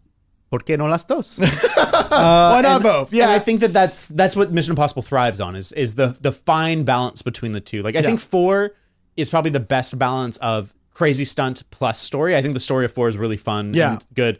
But then there's also the Burj Khalifa sequence, which is, one of the most iconic film sequences in history. Wait, which sequence? So he's climbing. They have to get into the server room. So he has to climb outside the Burj Khalifa. And he climbs it. And you watch that movie. It's like, come for the Burj Khalifa, stay for the story. Yeah. And I think that's what Mission Impossible has done Okay, pretty damn well. When you're framing it like that, that makes sense. And honest to God, because I'm in business, if someone goes like Tom Cruise shouldn't do his own stunts and I was producing it, I'm like, are you fucking high? No, he has to do it. So anyways, we'll move on from that. Yeah. But in terms of like big movies I want to talk about. Oh yeah. There's Dune 2. Is Dune 2 coming out this year? Dune 2 is coming out this year. I think. Maybe not. I don't. Is it? I think it's slated for this year. Oh, the movie came out. I guess we're gonna power through. We're gonna power through kind of movies. Oh, I mean, okay. Well, should we go back on track to our top 5? Well, here's my last top 5. Give me your top 5. No, this is my last top 5. Yeah. Everything else was there. This one's gonna be easy. Yeah. Ant-Man and the Wasp Man. Ant-Man and the Wasp. Quantumania. Yeah. I think it's gonna be good. It's gonna be awesome. I think it looks cool, and I am not a huge fan of the first 2 movies. The first one, really, the first one I like. Yeah. And you can see the creative leftovers of Edgar Wright and some of the cleverer sequences. Yeah. But I think the character's fine. I don't care at all about Evangeline Lilly's character, even in the slightest. The ghost character in the second one was fine. I think I liked. So here's the reason why I like the Ant-Man thing is that you kind of like had expectations like, oh, this guy's gonna be lame. Like it's like a guy who shrinks, who gives, like who cares? But he made like Paul Rudd really made the character his own. Like, 100%. Oh, cool, it's Paul Rudd being Ant-Man, and he made it such a like. They did it all the comedy really well. Oh they're funny movies. Yeah, like the bad guy in the first one sucked. I like the second one because the bad guy is really obvious, but you feel like Ghost was a bad person. Then you kind of understand. You're like, oh, not that bad. Yep. And then it's kind of interesting how they, in a way, brought 2 is the kind of like the door opening to the newest phase because Michelle Pfeiffer. Yeah, she's back. So she's going to be like kind of like their guide to quantum. Well, and whatever. I think that this one has a lot going for it in the sense that we're hungry for multiverse stuff. Yeah. And I don't know. I think that like Marvel, has done the TV show multiverse stuff well, with WandaVision and Loki. And so we've kind of been waiting because, other than that, we haven't really gotten the Marvel multiverse stuff. Wait, when you say multiverse, are you talking about parallel realities, or are you talking about the other franchises? Parallel realities, like within the world, there's like all these weird takes. WandaVision wasn't really multiverse. I guess when you combine it with Doctor Strange, is in my head. It kind of builds into each other. Yeah, and I think like. Because of Into the Spider-Verse, we're in this heyday of multiverse movies. Yeah. And I think that this one is going to be weird in the way that I want Marvel movies to be. When they're just kind of like straight line superhero movies, they're kind of boring. They need to have like a superhero movies, but like, Shang-Chi is like Shang-Chi, but hey, Chinese folklore is kind of tied in. It's kind of cool. Or like, Doctor Strange is it's not a good example because it's kind of boring. Doctor Strange, that movie kind of sucks. I liked the new one more than the first one, but like, it's like it's a superhero but with magic. But the best ones are always like different. And like Guardians of the Galaxy was such a refreshed take for the Marvel universe because it wasn't like a superhero movie. It was just different. And I feel like Ant-Man is going to be different. I mean, I watched Guardians of the Galaxy, the first one. going in, I'm like, oh, it's like I'm cares? getting kind of like tired of it. Then I watched it, I was like, oh, this is good. That's awesome. Yeah, this is great. Second one was kind of Yep. The third one, is that coming out this year? That's on my short list. But third one, looking forward to it because it seems a little bit more serious. And I think it's James Gunn's send off for that franchise because he's now going to be the caretaker of the DC universe. And so I'm excited for that. I think he's going to do a good job. The only thing I'm upset with James Gunn is that he got rid of Henry Cavill. It's like, I think Henry Cavill is the best candidate for Superman because I like Man of Steel. Hot take, I liked it. I think it was fun. It was good. I liked it. Well, I came from watching Superman 4, which was really bad. Which one's Superman 4? Brandon Fraser. I like that. Really? The first half of that movie, it's totally fine by me. Holy! Once it's Kevin Spacey. I don't love the island, the Kryptonite Island thing, but I think that there's a lot of good stuff. Like even the way he has to save the plane, it's like it kind of has like a real Superman dilemma. Yeah. I feel like Henry Cavill Superman, no fault of his own. Yeah.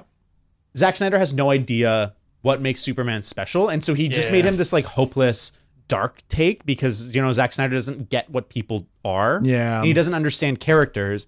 He just knows dark and edgy is fucking cool. Well, I mean, he was like he just literally look at Batman, Christopher Nolan's Batman, and go like, I want that to be Superman. Yeah. But I know I appreciate all the action and storyline and everything. I think it was all good. I'm so mad at you. I think Man of Steel was probably my biggest disappointment in superhero movies ever because the trailers made it look like a Terrence Malick like philosophical contemplation, and what we got was just a fucking stupid superhero movie where they punch really hard, so hard that they land in IHOPs and other sponsored locations. Yeah, and it just felt like a total mishandling of this character that's meant to be Hope, and instead, like they just made him totally hopeless. I kind of look at it as a person lost, like definitely, like he is hopeless, like because he's wandering from town to town trying to find out who he is. But I mean, like when you look at the character as someone who's just kind of like, he knows he's an alien, he knows that his like father and everything, like could have saved him, but his father didn't let him. He's kind of like, oh, that was so stupid. I think it's fine. Don't save me. You can move at the speed of light, but you can't fucking save me. Well, he's learning how to do that. Yeah, it's still fucking stupid. Because, I mean, that's such a bad writer. We don't know how to get rid of this and create this drama. Really? Like, it's so contrived and not an authentic situation. I'm fine with it because he's like, they kind of addressed it. It's like, oh, you will be faster, but you have to work on it. Which I was like, yeah, I can believe that. I could see a universe in which Man of Steel, in my heart, isn't as maligned, where they land his arc, where this is the start of it, and then they kind of bring him somewhere. Yeah. They don't. He just is fucking, this stupid, boring version of Superman that is just invincible and super dark and edgy because I'm fucking edgy. And he just stays there. It's not like he's like learning about hope and how to be a thing. Like he is never a true, authentic symbol of hope. Yeah. They say that in the newscast because that Zack Snyder knows that Superman's supposed to be about hope, but he's never actually a symbol of hope. I mean, I will agree with you. I think he's just following his true biological father's advice to go, oh, be a symbol of hope for these people. Yeah. And he's like, okay. And then his, I guess, girlfriend, eventually girlfriend, just like, yeah, it's hope. And then he just takes the S. It's like, this is the one thing I hate about all of Superman in DC Comics. Does anyone buy that the Superman S symbol means hope? No, it's stupid. Yeah, it's pretty dumb. So, but it's comic books from 100 years ago. Yeah, so I mean, okay. Anyways, but I'm fine. I think for me, I was more than happy with Man of Steel, just because it hits all the touch points I liked. I think maybe I interpret the movie way differently from you, and I maybe at the time I liked that dark edginess to it, and I think the fight scenes were dope. I think the problem is you can be dark and edgy. You just have to say something. And the movie says nothing. It's just fucking people opening and closing their mouths, making sounds that are vaguely human. Okay, of all the Zack Snyder, Batman versus Superman is the worst one. Yeah, I can't handle that one. No, that one is like that's pretty bad. Unbearably terrible. In almost a fun way. Yeah. I know that hardcore fans are like, you got to watch the extra cut. Fuck no. I'm not gonna watch that. I will never waste my time. Granted, you know what you have to watch? What?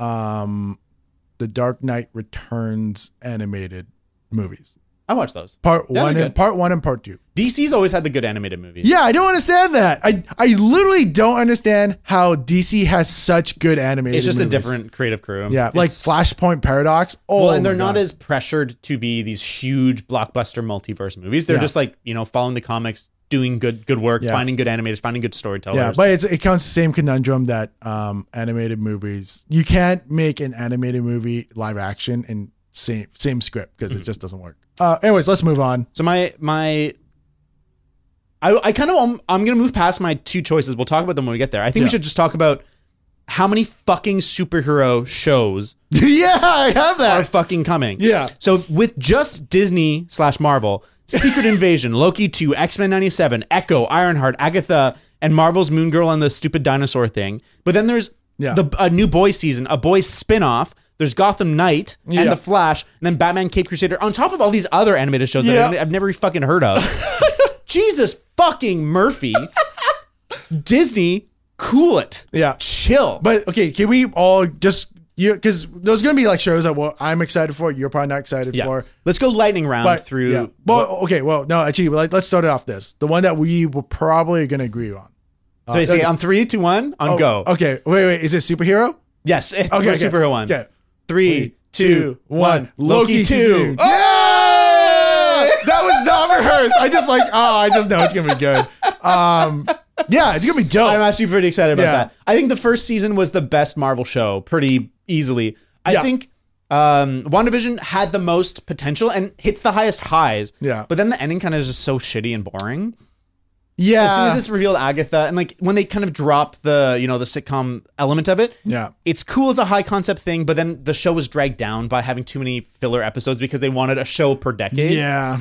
But Loki is fucking awesome and it's super fun. I cared about all the characters. It's so neat seeing all the different Lokis and stuff. Well, here's the thing is that like it just hits like consistently good. Yes. Like every episode you're like, damn. Yeah, there was never a bad episode. Damn. And it's kind of weird, but you're kind of like, I hope Loki falls in love with Loki. Yeah. Granted, I mean, that's his character. Like he loves himself. Yeah, he loves himself. Therefore, if there's a female version, because I'm not too sure if Loki is like, here's the lore.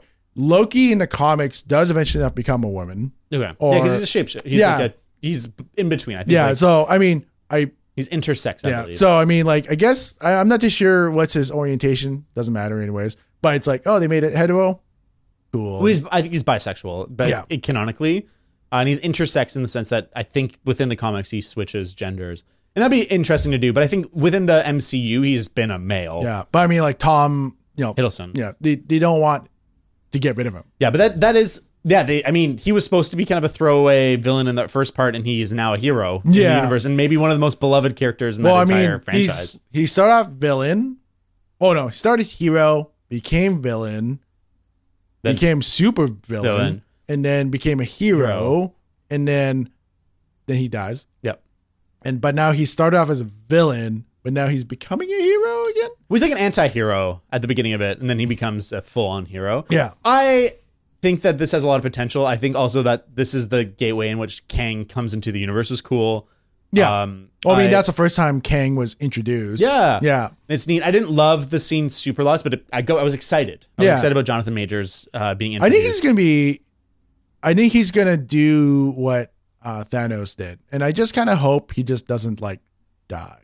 I think they're planning on having him be a big villain for a long time. I don't think that, he's going to be Dispatch Nightman. I think it's going to be set up and he's going to be really fucking scary. Yeah. And then, Avengers, whatever, in 2024, we'll be dealing with him and they won't even kill him. I think, they'll just deal with him and they're like, okay, how do we now take care of him? Like, how do we stop him permanently? Yeah, I don't know enough about Kang to really know. But, I had to do a lot of research, but it's interesting. But Loki season 2 is going to be good. Yeah. X-Men 97, that's cool. I'm excited that it's like it exists. I didn't watch it. You didn't watch it? I liked it back in the day. I didn't love them, but it's cool. I think that's a smart way to start playing around with X-Men within Marvel, within Disney property. Well, X-Men for me, I only really got into X-Men from the 90s TV show. This is what it is. X-Men 97. Oh, so is that what it is? It's like a continuation of that. Oh, I think I did watch the trailer and I got kind of bored. that's in the style of that 90s X-Men. Okay, can you just tell me is Jubilee in it? I haven't watched the trailers. I want to not be spoiled because I think the fun will be like, oh hey, there's Gambit. If Jubilee's in it, kill me. Oh really? You hate Jubilee? Oh, Jillian's a big X-Men fan. Like we love the 90s TV show because it's like really dark. Yeah. But I think they just like Jubilee, just like you suck. Yeah, I didn't love her. Yeah, but I think other than that, the only other thing I really loved about X-Men, which I think anyone's listening, I think you should read it, is House of M. It's like that's kind of what WandaVision is loosely was supposed to be. Yeah. And if you read the comics, it's really good. Yeah. And I really hope MCU Kevin, Feige, whatever. Feige. Yeah, Feige. Please make House of M. I would not hold your breath. I think he's not going to. I think that they'll bring in the X-Men in a weird mutant way. Like I can't remember what show. I think the Miss Marvel is the first mutant. Oh, that was just so stupid. I liked the show fine, but it was a weird thing to be like, it's like, oh, you're actually a mutant. I was like, what? Oh, like the whole episode is like you're like descendant of this. Yeah. And then now you just fucked it all up. And so we'll see how the movie is, because maybe they'll do a better job. I think Captain Marvel is one of the most hated of the franchise. Really? But I think that the character could be fine. They just didn't really know how to land her. I think they went to service level. Yeah, and I think that there's a lot of potential with those characters. Yeah. I'm excited, and I think it'll be fun. It'll be fun. But okay, so the Loki's probably one of the big shows. Secret Invasion is going to be the other big MCU show. Yeah, because it's finally like a Nick Fury. Yeah, show. And I'm excited about that. I don't know too much about it, but I'm interested. Yeah, it was like when I got into Marvel back in 2000s or early 2010s. The whole MCU was all about the Civil War. Mm. That's one reason why I didn't like Captain America Civil War, because it was like you can't do that in one movie. No, it's yeah. It was like a huge thing. Then it was Secret Invasion, because it tells you like, oh, this is why the Krill invading. It was which is weird. It's like the Krill has been secretly being in part of the world government for many years, and also being part. Some of the superheroes might be Krill, and where are these superheroes? Yeah. So it's kind of I never really got into it because I was like, this seems kind of dumb. Yeah. But anyways, like. I'm excited to see Sam Jackson. That's what I'm. Yeah, we haven't had an MCU thing with him for a while. Yeah, because I think the closest one that he was really big in was Winter Soldier, which is arguably the best. It is still the best one. I fucking love that one. Yeah. So besides that, there's Echo, which is kind of a lesser known character. It's like a First Nations character, which I think is pretty cool. Yeah. There's Ironheart, which was introduced in the new Black Panther. Boo! I think that character was fine. What they do with her in the movie is nothing. I think that it was such a lame. They didn't have an arc. They didn't have enough time to really develop her. She was just like, she was based off what's Frodo? No, Merry and Pippin. Is it Merry? No. Who played Martin Freeman? Bilbo. Yeah, Bilbo. He was based off Bilbo from the first one to this one. It's like, wow, this is the world. This is Wakanda. Crazy. Wow. Yeah, it felt like an investment. That character's inclusion in that Wakanda Forever felt like an investment in the TV future properties. Yeah. And like, hey, this character is a real MCU character. She's in a real movie. So when we have this show, she's important. Yeah. But and I think that actor's fine. I think like there was really funny bits with her, but they just didn't have enough time to develop her. And so she felt like such an afterthought. It was like, she's super smart and she made a suit. Yeah. Cool. And the suit sucked. It was ugly as fuck. It looked bad. But I am, I'm like Hawkeye level excited, where I'm like, okay. And then Agatha, which is another one. I'm like, okay. I really love the actress. Yeah, she's great. Played by Kathryn Hahn. Oh, I love Kathryn Hahn. She's hilarious. She's in the Knives Out movies. She's always a welcome inclusion. So I think she was a good cast. I just think I don't have faith in what they showed based on WandaVision. I think they kind of like, they leaned on her being a witch way too hard. Like they made her like Hocus Pocus witch. Yeah. Yeah. Which, Scarlet Witch was never really witchy. She was like, superhero. She was just like a sorceress that could kick your ass. Yeah. And so she did kick everyone's ass. And then there's a Marvel's Moon Girl and the Dinosaur or whatever. I don't know enough about that. I think, I don't want to talk about it anymore. It's like, well, I wanted to mention Into the Spider or Across the Spider-Verse. Oh, no, it's a movie. Yeah. So over TV shows, there's the Boys spinoff. Have you watched The Boys? Yeah, I like The Boys. I'm very excited about The Boys. I'm not excited about this spinoff. It's at like a university run by Vought. Yeah, I saw that. Yeah, I'm not super pumped. I think it's going to be fine. I think it's a good filler show until The Boys come back. Yeah, we'll see. It might be better than I expect. Yeah, I just love The Voice. Did you watch Peacemaker?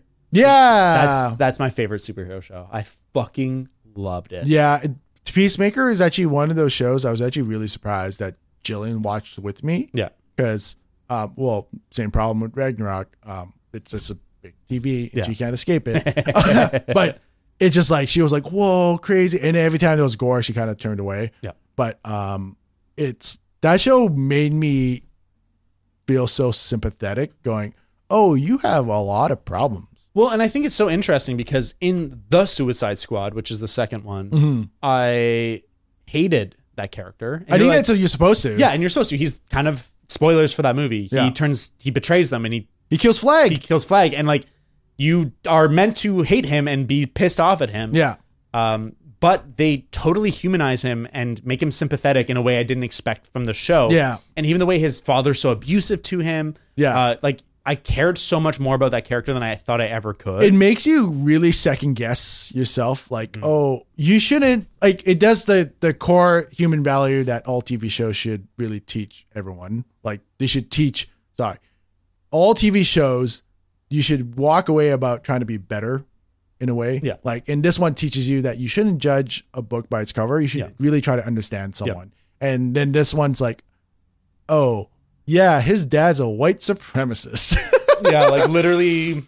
That answers so many. Yeah, that answers so many questions. So like, oh, I am so sorry. Yeah, and it does a good job making him reckon with it too. Like, it's not like the show's just like, see, he's not that bad. It's like, no, he's still kind of shitty, but like he grows into a much better person. Yeah, and it's fucking funny. I think John Cena is really funny. He has great comedic timing. Yeah. So I don't know if it's going to be this year or next year, but that is. I think it's probably going to be next year. I think that might be the superhero show I'm most excited about. Yeah, but that's it for superhero shows. Yeah. Here's another one we're probably going to both agree on. Mandalorian season 3. Nope. Really? No. You son of a bitch. You tell me why you're excited about Mandalorian 3 because I don't want to be a hater. I think for me, it's like out of all the properties out there, it tells it's in a way, it's kind of like the reason why I like Samurai Jack. Have you watched Samurai Jack before? Oh, Samurai Jack. Yes. Yeah. Yes. Yeah. So there's not a lot of dialogue and a lot of physical storytelling. And it's in a way where I really bonded with the character about how he's so introverted. Because it's for me, when I grew up, I was very introverted. I had almost to a point where I didn't want to be outside. I see. And I really felt sympathetic, especially that one episode where he takes off his helmet and you can see he's very uncomfortable. Oh, yeah, yeah. And Pedro Pascal. Love him. So good. Slutty daddy. Love him. Take me away, Joel. And he just like the way that he felt, like I sympathized with him. And I think him just having this ultimate goal and trying to do good in his life or try to do good for the Mandalorian people just did well. And I think it was a good story.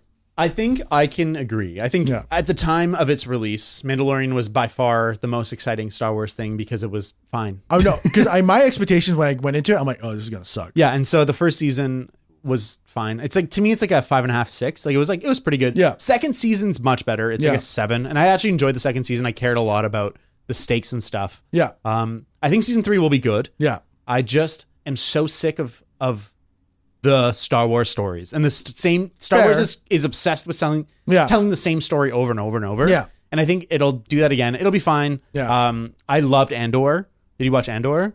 I watched the first episode and I paused it and didn't come back to it. Not because I didn't want to. Yeah. It's just that it's like, okay, I'm gonna do the same thing I do with a lot of things. I'm like, this is good. I'm just gonna save it. I think you should definitely get back to it. It's by far the best Star Wars. I like The Last Jedi. Yeah.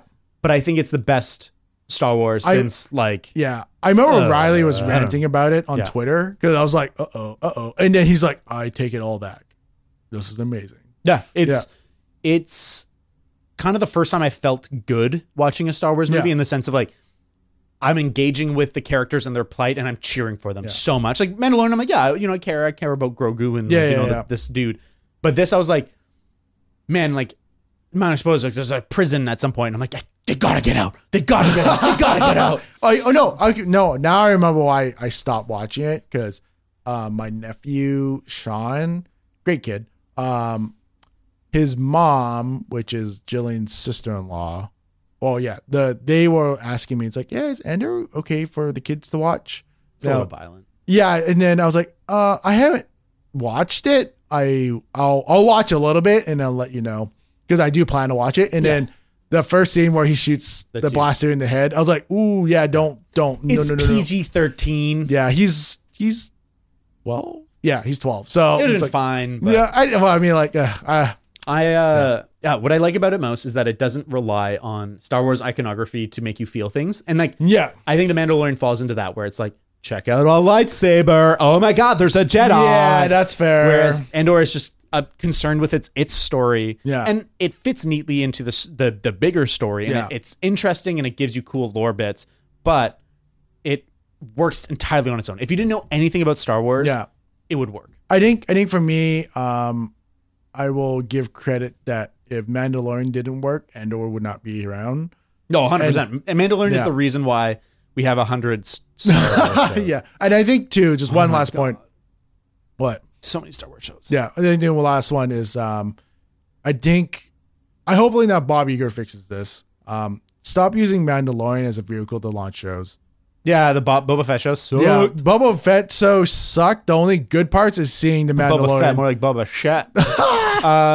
Just like the Mandalorian parts was the only part that's good. And then now they're doing Ahsoka, whatever. Yeah, so the Star Wars shows that are happening is Mandalorian 3, Ahsoka, Bad Batch Season 2, Visions 2, Young Jedi Adventure, Skeleton Crew, and Acolyte. Ahsoka, I'm actually pretty excited about. I never watched Clone Wars, but I know she's a beloved character. No, she's a huge, like, I watch the Clone Wars series. Mm-hmm. Watch it. It's pretty good. Like, I never will. I've decided. Too many people have been like, you should watch it. I'm like, fuck you. Okay. Do this one solid for me. Don't watch the 3D or animated. Watch just the hand-drawn one? The hand-drawn one. Because that one was made by the people who did Samurai Jack. Oh, cool. And I like the style of that. They do, there's like 5 words. Like, it's like a script of dialogue and everything else is just action. It's cool. That's cool. Yeah. But yeah, I think Clone Wars is really good and she was really big into it. I think it's a smart character to pull into the live action. And I think Rosario Dawson is a good actor. I liked it when she showed up in Mandalorian, even as a casual fan. Yeah. I was like, oh, cool. Yeah, I know that. And I think, I don't know. I'm not excited though. Bad Batch Season 2. I didn't even watch the first one. It's a kid show. Yeah. Visions 2. I didn't like the first Visions. I skipped. Like, they try to base it up. Man, yeah, this is the problem with Disney. Like, okay, I will agree with you. Disney is the worst thing for franchises. Because honestly, I'm so sick of buying bananas and seeing freaking BB-8 on my banana sticker. Yeah. It's like, stop, please. Like, kids, like, God damn it. Like, it's like, okay, well, if the licensing machine at Disney wants to plaster the license on everything, hey, Disney executives, you're listening right now? Fucking just give us some money. Yeah. I think they need to cool it. The absence makes the heart grow fonder is like a message that Disney does not understand. No. The longer we have to wait in between Star Wars things, the more excited about a Star Wars thing. I mean, that's why Episode 1 just like destroyed everything. Like, Force Awakens is still one of the top 5 highest grossing movies ever. Because we had to wait a decade and then we got this movie. And hey, it was fine, whatever. We're not going to talk about the quality, but because it had been so long, it makes a fuck ton of money. And then the next one makes less, and then the next one makes less. And you can say it's definitely responsible to the quality of the movies and whatever. We're not going to talk about that, but it's the time apart makes people excited again. And how could I possibly get excited about anything Star Wars when there's 1, 2, 3, 4, 5, 6, 7, 8 Star Wars TV shows this year. And it was the same thing with MCU. Yeah. Yeah. Way too fucking many. Yeah. Because like on top of these shows we talked about, there's all the movies too. Yeah. Actually, you know what? Let's just not like, let's just pause on this because I think we should do an episode about Disney and how the fucking things are. Sure. Yeah. So, all right. Well, I'm excited for Mandalorian season 3, but we're both excited for season 2 of Loki. Yes. Everything else is kind of okay. Well, here's one thing that's not Disney. Witcher season 3. Yeah. I'm excited, but also sad at the same time. Yes. Tell me why you're sad, Jono. Sad of Henry Cavill no longer final season. Yeah. And then we're gonna get what's Liam Hemsworth. Yeah, which is Luke? No, Liam. Yeah, like he's a fine actor. He's fine, but he's no Henry Cavill. Well, and I think that Henry Cavill, not to discredit what the other actors do in that show, but I think he carries that show with the pure passion he displays for it. Yeah, and Geralt is one of those hard characters where he kind of, it doesn't seem to have that much going on the surface. There's a lot going behind. Yeah, but Henry Cavill, like he emotes in the way that works, and he's the heart of that show. Yeah. And when you recast him, it's going to be an entirely different show. Well, I mean, they should have just ended it. If they can't get Henry Cavill, just fucking end it. Well, I mean, Henry, have you heard about it? What do you mean? Oh, so the reason why Henry Cavill exited was because he was offered to be Superman again. This is all speculation. This is all speculation. Yes. But also, I think this might be public, is that he also complained a lot about the Witcher team. Yes, he was always at odds with the writers, and he felt like they didn't really like the source material, they didn't like the books, and they constantly wanted to change it. Yeah. And there's famously, he showed up and they had a scene written for him that he didn't like, and he was like, I don't like this, I'm going to rewrite it. And he rewrote it, and it was a scene where he says farewell to Roach, and it's a beloved scene, and he understands the character better than anyone. He understands that franchise better than any of the writers. Yeah. And so to me, without him, there's no point. Yeah. And I can't believe they're continuing without the point of the show. Yeah, because I mean, the Netflix is in big trouble because the prequel sucked. Apparently, the Michelle Yeoh one, which is really a bummer because she's just coming out. Yeah, because she's coming out from a high. Yeah, but it's like one of the most lowest rated shows of all time. Yeah, so that's about. I don't have Netflix, so I'm not going to bother watching it. But then season 4 is just going to suck. I just stop, guys. They should have just been like, yeah, we're not making another one. But, then final season, you get more eyes on it. Yeah, but I do hope that after season 3 and they try to do season 4 and then everyone just kind of shits on it, they're like, okay, sorry, Henry, come back. Well, and I think you could keep doing Witcher stuff because there's enough lore that you can draw from. Yeah, but everyone wants to watch Geralt. Well, 100%, and I think that's the reality of it. And like I think putting Liam Hemsworth into Geralt's shoes won't work. Mm-hmm. And even if he did a good job, everyone's going to hate him anyways. So I'm excited for season 3, but you're right. It's going to be super bittersweet. Yeah. I'm interested in the fact that there's 5 Star Trek shows on TV. There's more Star Trek shows now than there's ever been in one time on TV. Yeah. This is why I saw your list. Yep. And do you want me to see this, like my hot take? Give me your hot take. So I have hot takes on Star Trek too. So okay, I grew up on Star Trek. Yeah. I didn't watch the first one because I thought that was really corny. Yeah, it was. But it is, but it's great. I didn't like Star Trek: The Next Generation when I first saw it because I was really new to it. Okay. But then I grew to love it. Yes. So I'm like, because I was like a kid going, I want to see action. 100%. I love Star Wars as a kid. Yeah. So Star Trek. Star Trek. So, but then I kind of understand, like, it's storytelling and using the world and universe as a way of like telling anything they want. Yeah, and like facing real world issues through the lens of sci-fi so that you can actually discuss things more aggressive or like more boldly. Exactly, yeah. Here's my problem is that now you get in such a universe that's so big, the lore is so dense. Mm-hmm. And that the reason why I think all future Star Trek shows suck. Sorry, like I kind of like Picard season 1. It was fine. It's too action-y for my taste. It's not Star Trek. It's kind of like I'm kicking ass in Star Trek world. Yeah, I think everything kind of sucks because the lore is so there and the fans are such gatekeepers. Yeah. That Star Trek or Gene Roddenberry universe tries to appeal to them and kind of just like makes everything suck. I think I totally agree. Yeah. I think a big problem is the people that hold the rights to the story of Star Trek don't understand why people like Yes. Star Trek. And so they're using a property to be like, you like Star Trek, watch Star Trek, and transforming into something that doesn't resemble Star Trek, or at least doesn't carry forward the values that the Star Treks that people hold dear, or I hold dear, have. Star Trek is the most hopeful show there is. It's about how humanity, we can beat all the things we're facing in the 21st century. We can fucking beat them. We will become better. We will beat racism. We will beat poverty. We will beat sickness. We're gonna be better, and we're gonna grow as a species to be like just elevated. And we can send out these ambassadors to the edges of the universe or the galaxy and help people.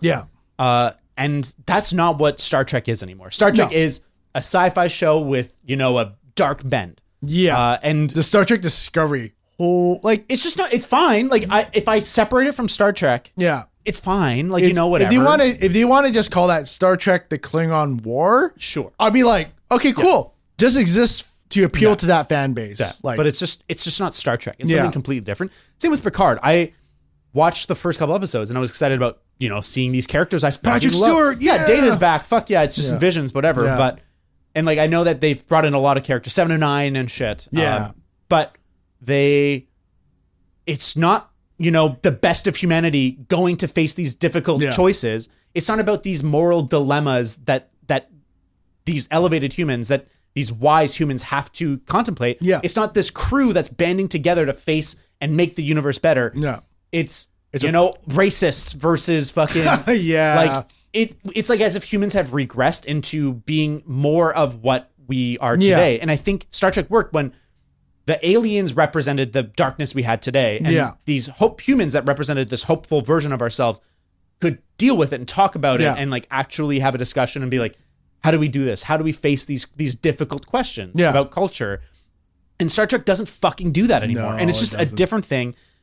I haven't watched much of Lower Decks. I didn't really jive with the humors. I've heard it's much more. It's okay. Well, basing on what you just said, and listeners, like David and I have talked about Star Trek to death, but and we still enjoy talking about it. Don't worry about it.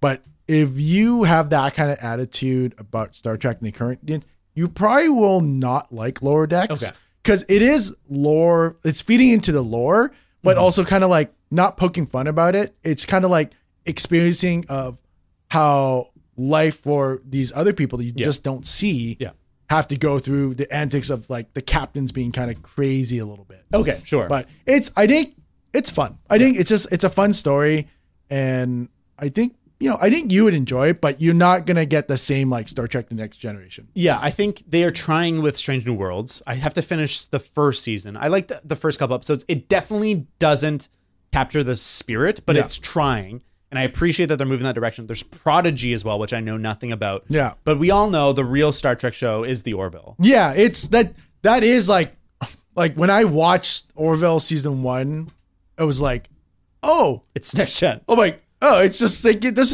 is Star Trek with like dick jokes, which is like they've toned it down a lot. It's gotten a lot more serious later. Yeah. Granted, I kind of like I feel like okay, if they do the next season, just like put a little bit more because I kind of missed that. Yeah, I think that they got a little too self-serious. Yeah, and there's also way too much CG in the latest season.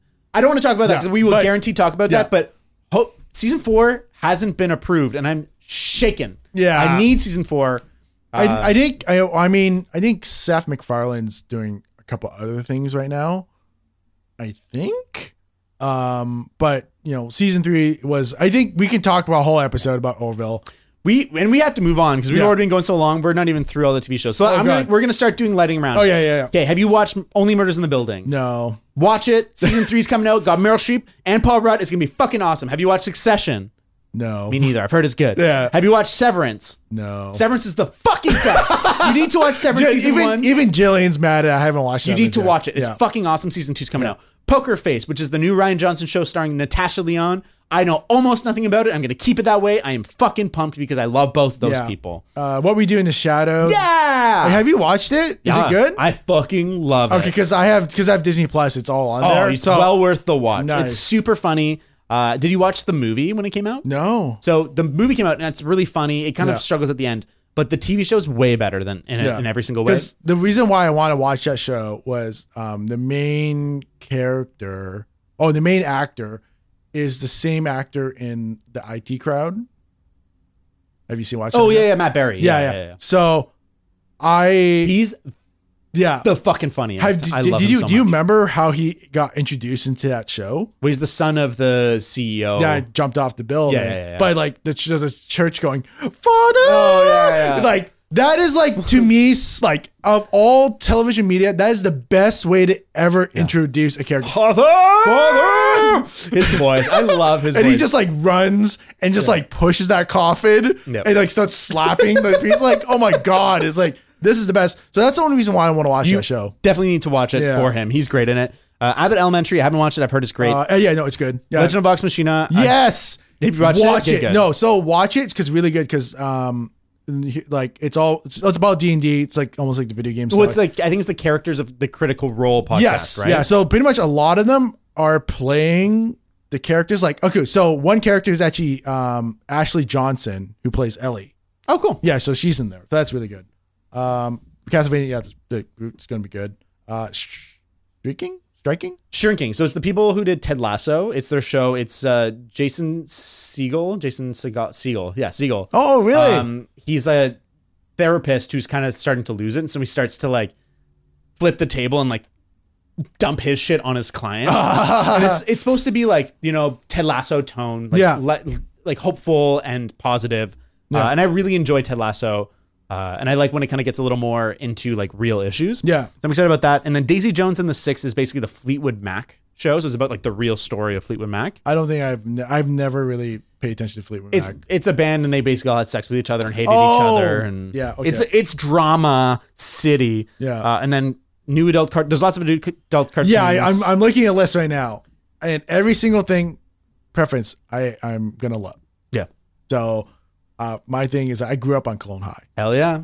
Like literally, like in Canada, we didn't have Adult Swim or Teletoon eventually kind of had an Adult Swim segment. Yeah, so it was Teletoon. It's a Canadian version of Adult Swim. Clone High was like when I was like 14, 15. I was like, pretty sweet. Yeah, I was like, oh, this is how like people should talk to each other. So it's probably like the wrong show to grow up on, but it was very interesting because like I sympathize with Abe. Oh sure, yeah. It was like, oh, I don't know how to talk to girls. I'm very excited for that, and I feel like that's a show that actually could be good on a revival. Yeah.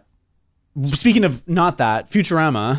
Yeah, I'm very excited about a revival. They've kind of varied in quality. Like even the movies that were part of the same era, the first couple movies were really good, and they kind of just got shittier and shittier. Which movies? Bender's Big Score is the good one. That's a D&D one, right? Or is it? No, that's the one where he goes back in time and has to get all the. It's like the heist one. I don't remember that. The D&D one's the Beast with a Billion Backs. No, that one's still pretty good. I can't remember what the whatever. The movies were okay. They were good, and then they went to okay, and then the extra season after that was fine. I hope that this season will be good, but I'm not super hopeful. The last episode made me cry. Like, oh really? Okay, let me build this. Sorry, viewers. So it's like Leela and Fry. I'm just gonna jump right in. Get stuck in time. So they do something, and it's just them existing. This is vaguely familiar. Yeah. In the time, and then basically enough, they just live the life out with each other, and everything else is frozen in time. So they go traveling around on oceans, like they're gonna walk on oceans to go from place to place and place, and then you can see that they lived the time skip in the old 60 or 70, and they kind of go, so that was really good. And then Farnsworth just arrives going, hey, do you want to do it all again? And rescues them from time. And it basically enough, it was just like the most sweetest moment ever. I remember every time Jill and I watched that episode, I always give her a big hug. I'm like, if that happened to us, I'll be fine with it. Aw. Yeah. That's cute. I got to rewatch that episode. I do vaguely remember that. And then South Park is coming back. Have you watched any of like the specials that they did? Yeah, that was really good. There's some really good ones. Yeah, I would say that I really like how Matt and Trey kind of do South Park in a way, because I think the last special, people need to watch that because they need to realize that, yes, there's a lot of stupid people out there, but sometimes you kind of have to be empathetic because I think the worried that if they stop, that people are going to think they're dumb. Yeah. So I think you have to go empathy, understanding that if let's just say January 6th rioters, if everyone goes, I'm sorry, I was being really stupid, I would be okay. Like, it's fine. If only. If only. But they just double down. Well, that's the problem. But I hear what you're saying. The empathy is important where you could allow people to admit mistakes. Yeah. And I think we are really struggling with forgiveness. Yeah. Where like if someone makes a mistake, they'll never ever live it down. And I'm like, I don't think that's right. A bad, because they're just going to, that's why we have such division nowadays. All right, we're gonna power through. I think that's it for TV shows. Yeah. So let's power through. I'm gonna open up the video game thing. We're gonna lightning around it. Yeah, lightning. I think it's been like we're not even gonna read everything. We're almost at 2 hours. This is our longest episode. Because we're gonna skip January. Scroll through if there's anything that you're excited about. Atomic Heart we already talked about. Yeah.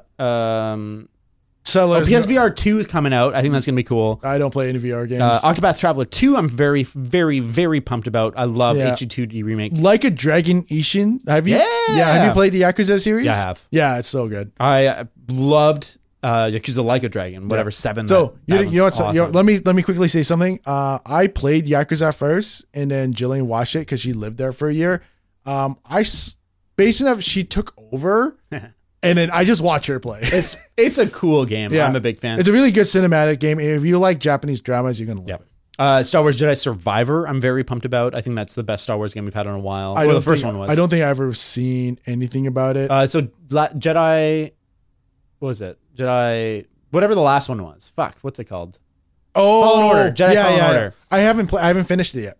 Oh, it's great. Well, but now I can because I have an Xbox controller, so I can play it. Nice. Other things this month is Bayonetta Origins, which looks kind of interesting, but it's not my thing. Why is it saying last of? Oh no, that's PC. That's a PC. Yeah. And then I honestly until April, then Hogwarts Legacy. I thought that was February. For some reason. I'm literally scanning everything right now. Dead Island 2. Yeah, I'm excited. Really? Yeah, I like the first one. I don't love the open world one. What is that?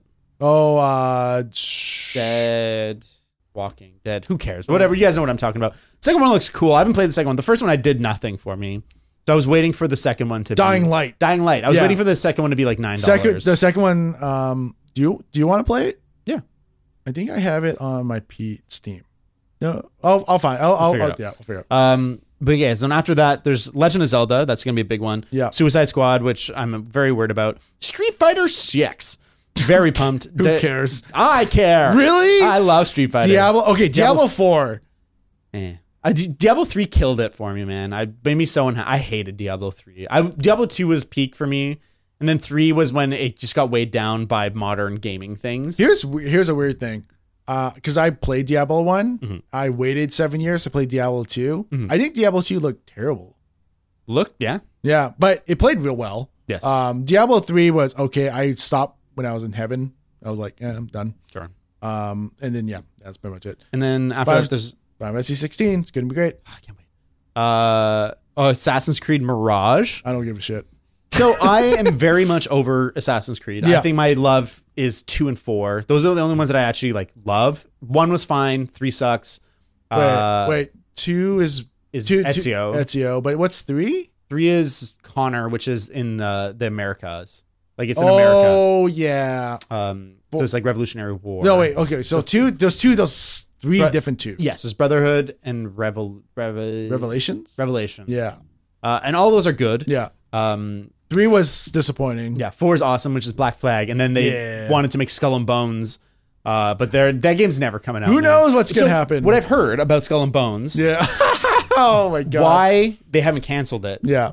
So it's made by a Ubisoft Singapore studio. Yeah. And they got a big grant to make the game there. And so basically, if they don't make the game, they have to pay back all the grant money. And so they're kind of stuck. I think they want to cancel it, but they can't because they have to release this Honest game. to God, just finish it and just put it out. It's going to suck. Yeah. But it's too bad because when they announced it after Black Flag, it sounded like a fucking great idea. It's just been way too long. There's a million other good pirate games. Like Sea of Thieves exists. Is that good? Yeah, it's supposed to be fucking amazing. Yeah. I haven't personally played it, but I've only heard in the later stages of the game after they've kind of added more content and stuff. I've heard it's fucking awesome. Yeah, I think Chase played it. Yes. Yeah, and he enjoys it. And I like watching when he used to stream. Chase, go stream again. Hell yeah. What else is there? So there's Age of Empires 4, which I'm excited about. Age of Empires 4, yeah. Alan Wake 2. I haven't played Alan Wake 1. It's good. It's not the best Remedy game. I would rather have a Control 2. I haven't played Control yet. Control's pretty fucking cool. Well, it's the story is not fully realized. Like the potential for the story is there. The universe is really cool. Yeah. But it's just like, oh, that's it? The game kind of ends. Apparently the DLC is good, but I haven't played the DLC. Yeah. Arc 2. Armored Core 6 is pretty cool. From Software, dude. Yeah, which is great. That's their origins, is making Armored Core games. I will be, I'm going to have to gatekeep a little bit because I played Armored Core since number 1. Hell yeah. But I stopped playing after 3. Oh, really? So the first game I ever got in Japan, I ever bought was Armored Core 4 because it came out first in Japan. Nice. Before it came out in America. And so I had made a trip to Japan and I picked it up. Yeah. And it was impossible to play because it was a menu-driven game. And actually, you know what? You know me kind of fun. What I would love to do if this podcast ever gets taken off is that we both make enough money that we can go take a trip to Japan together. That'd be podcast. Yeah. That'd be so much fun. Yeah. Go to a store. Yeah. So there's a new Avatar game, which looks pretty cool. Yeah. Baldur's Gate, which I'm excited about. Yeah. What else is really cool? Crash Team Rumble. Nope. Call of Duty was nope. New Dead Cells or Dead Cells add-on, which is the Return to Castlevania's DLC. I liked Dead Cells and I love Castlevania, so I'm excited about that. I'll take your word for it. Dune Spice Wars, so it's like a no, Dune... don't. That's bad. Oh, I'm really excited about the Ayuden Chronicles, which is basically like the spiritual successor to Suikoden. So it's like the Suikoden sort of feel. So that's JRPG. JRPG, it's HD 2D. It looks really, really good. Ooh. But it's also, this year we're getting the Suikoden 1 and 2 HD 2D remake. I think I should play that. You should, because it's not out yet, but it's the full 1 and 2. I don't know if they're selling them separate or not. Yeah. But it's that HD 2D style, like, Octopath Traveler. Well, speaking of Octopath Traveler. Yeah, Octopath Traveler 2. So that's one game. One of my favorite visual styles. Yeah. Man. It looks so good. It's one of those games that my wife Jillian jacked because I started playing. I'm like, oh, this is fun. And then she started playing, and I was like, well, I'm just not gonna. Even though it's like those multi ways you can play it again and again. Yeah. I just watched it. I was like, I'm just not gonna play it. I liked that game. I didn't live up to the hype for me. I think it's fine. The story didn't quite do it, but the visual style, stunning. Yeah. So there's all the Final Fantasy Pixel remasters are coming out. Front Mission 2 is coming out. Oh yeah, new Forza Motorsport, which is gonna be good. Homeworld 3. Yeah. No, that's to be announced. So, Hyper Light Breaker. Okay, so everyone's listening. All these games might not come out this year. So we're just looking at a list. No Man's Sky. Payday 3, sure. Oh, here's one game. Metal Slug Tactics. That's going to be interesting. Yeah. I like Metal Slug. I mean, I'm a big Neo Geo guy. Yeah. I've memorized the first 3 levels of Metal Slug. You should come over and play. I have 3 and 2. Yeah, here's the reason why I memorized Metal Slug 1 is because the arcade. Like every time my parents went to the mall, I would always go to the arcade and they'd give me $5. Yep. So I'd always play Metal Slug. Yeah, and then so I would just like memorize how to get past everything. That's awesome. Yeah, I really want to play with you then. Yeah. Oh, Stalker 2 looks really fucking good. I just hope it comes out this year. Yeah, it feels like it's far away. It looks really good. Yeah.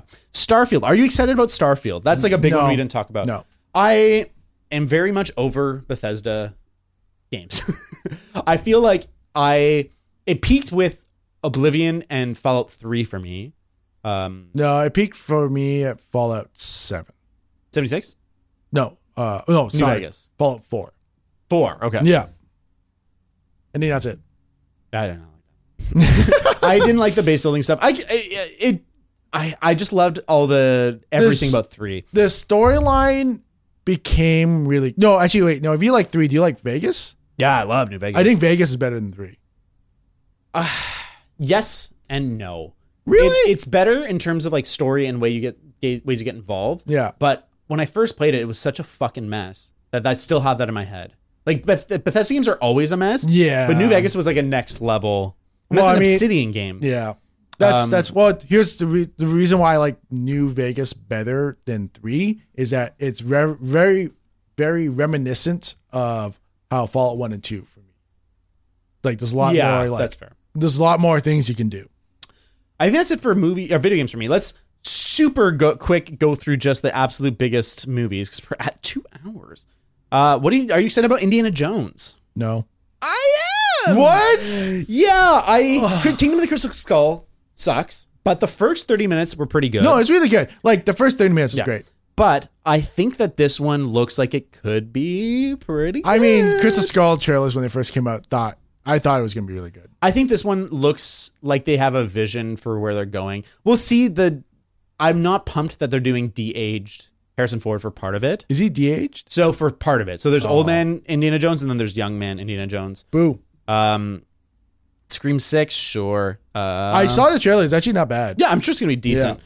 The Dungeons and Dragons movie. Have you watched the trailer for that? Yeah, I'm actually... Yeah. It could be good. It's. I think it'll land at the best a 7. I have a feeling it'll be like a 5.5, a 6. Kind of messy. But I got really excited because I saw Chris Pine doing the loop dance. I was like... But you know why I don't like that? Actually, no, wait. No, I take it back. I think the movie's going to be bad because Michelle Rodriguez. Yeah. She's... I wanted to love her, but she's just so typecast. Well, yeah, and she's done too many of the same types of roles. She's the female version of Vin Diesel for me. I mean, kind of. Yeah. Are they love interests in that movie? Fast and Furious? Yeah. Yes. Oh, no. Oh, yeah. We didn't talk about Spider-Man 2. That's not confirmed, I think, for this year, but I think... Spider-Man 2? Yeah. Like a Insomniac Spider-Man. So like Spider-Man. I mean... I am very excited. I just replayed both of those. I haven't finished Miles Morales yet. I think Miles is better than the first one. Really? I love it so much more. I think it's tighter. The first one just has so many... Go to this base and fight Wilson Fisk enemies. Go to this base and fight Martin Lee enemies. Go to this base and fight Saber enemies. Yeah, I think here's my thing is that it probably Miles Morales does make sense to be better because they just took all the ingredients and the building blocks from the first one. Yeah. And they're like, okay, let's make a good story. That's fair. I want to find mine. I'm going to just adjust my mic here. Yeah, we're going to back. I had a list of other movies that I don't want to miss. How's my mic sound right now? That's fine. Okay, go. Your voice sounds a little tired, like mine too. But, yeah. We've been talking for 2 hours. It's fine. Yeah, no, we're fine. Oh, here. Okay. Oh no, wait. I think we talked about this already. Which one are you looking for? I have a list of like more movies too, because I wasn't gonna go through that list, but I don't really the going through the year worth of movies seems like it's gonna be. Oh, I found it. Okay. So other movies, yeah, Dune 2, Barbie. There's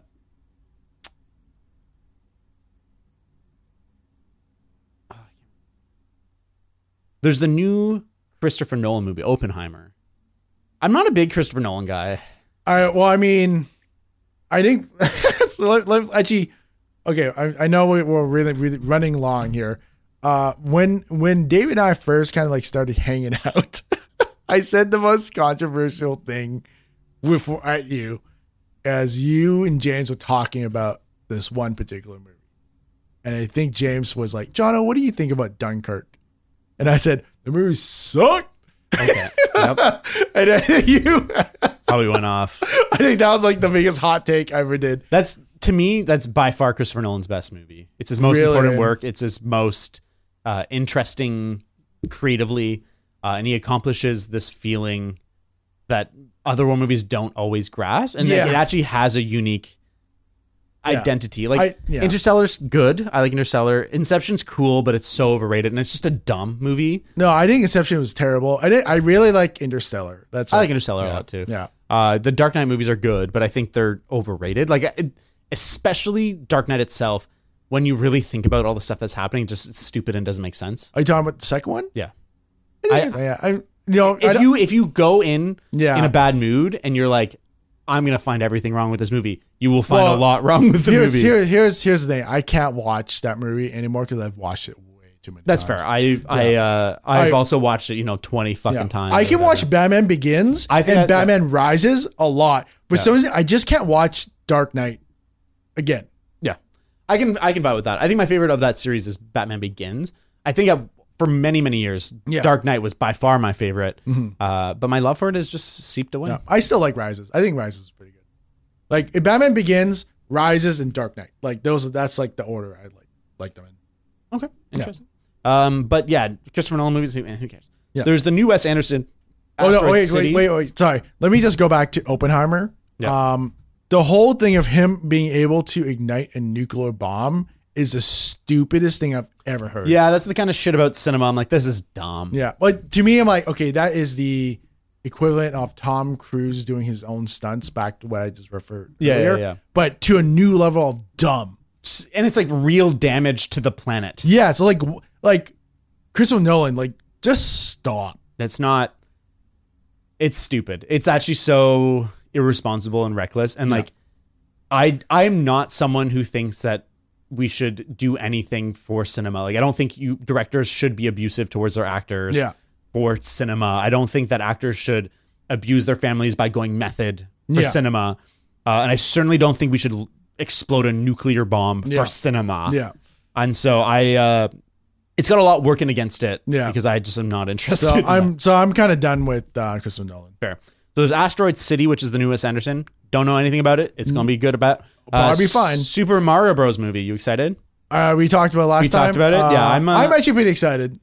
Yeah. Oh, Renfield. I'm actually pretty pumped about. So that's the movie where it's Nicholas Hoult, who's the main Half-Life boy in Mad Max. Yeah. So he's like basically a familiar for Dracula. Ooh. And he goes like to a support group thing and he's like, I need to get out. But Dracula is Nicolas Cage. Oh, yes. So I saw the trailer looks like it could be fucking awesome.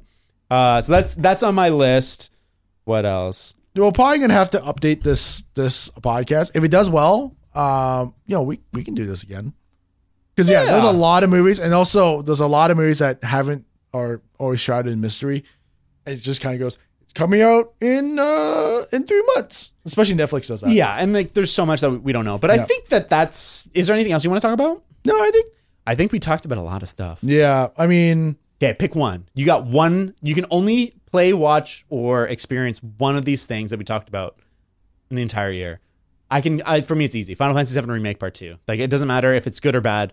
I have so much love in my heart for Final Fantasy VII. I have Cloud tattooed on my back. Do you have Cloud tattooed on your back? I've got a big Cloud tattoo. God. And so that's easy for me. What about you? You get one. If I could only play, watch, or experience one, yeah. You're gonna have to say Legend of Zelda. Okay. Because the game's gonna be sandbox mode. I could be like, I played it, beat it. Now I'm gonna just ride down the mountains with a shield. Can't deny that. The hours of fun you will have. Yeah. So like to me, I could okay, I'm gonna beat the boss with a stick. I'm gonna beat a boss with a sword. Like so, you heard it here first, people. Video game. It's the year of the video game. This is the first year in history where video games are big. Oh. No, I think video games are the most exciting medium. They have so much potential and that it's untapped and it's exciting. And I think that the crossover for artistic and mainstream in video games is bigger than in movies. Like mainstream movies generally are kind of just stupid. Yeah. Whereas mainstream games can still be good. I mean, in even this part, we're seeing video games, and all these games might become TV shows and movies because The Last of Us has done it. Yeah. And okay, let's just end this off. We're not going to talk about it all, but let's just say, the episode of Last of Us 2 was a video game. Was it good? I liked it. It just felt like I was watching someone play a video game. Yeah, me too. Yeah, cool. I liked it. All right, on that note, you can follow us at or send us emails at We did get our first fan email. Really? Yeah, that was pretty good. We'll have to read it. We'll have to do a fan mail segment. I forgot to ask. I want to ask if I can steal the sound bites from They're Just Movies. If you want to. Yeah, because it'd be fun. On that note, goodbye. Join our Patreon.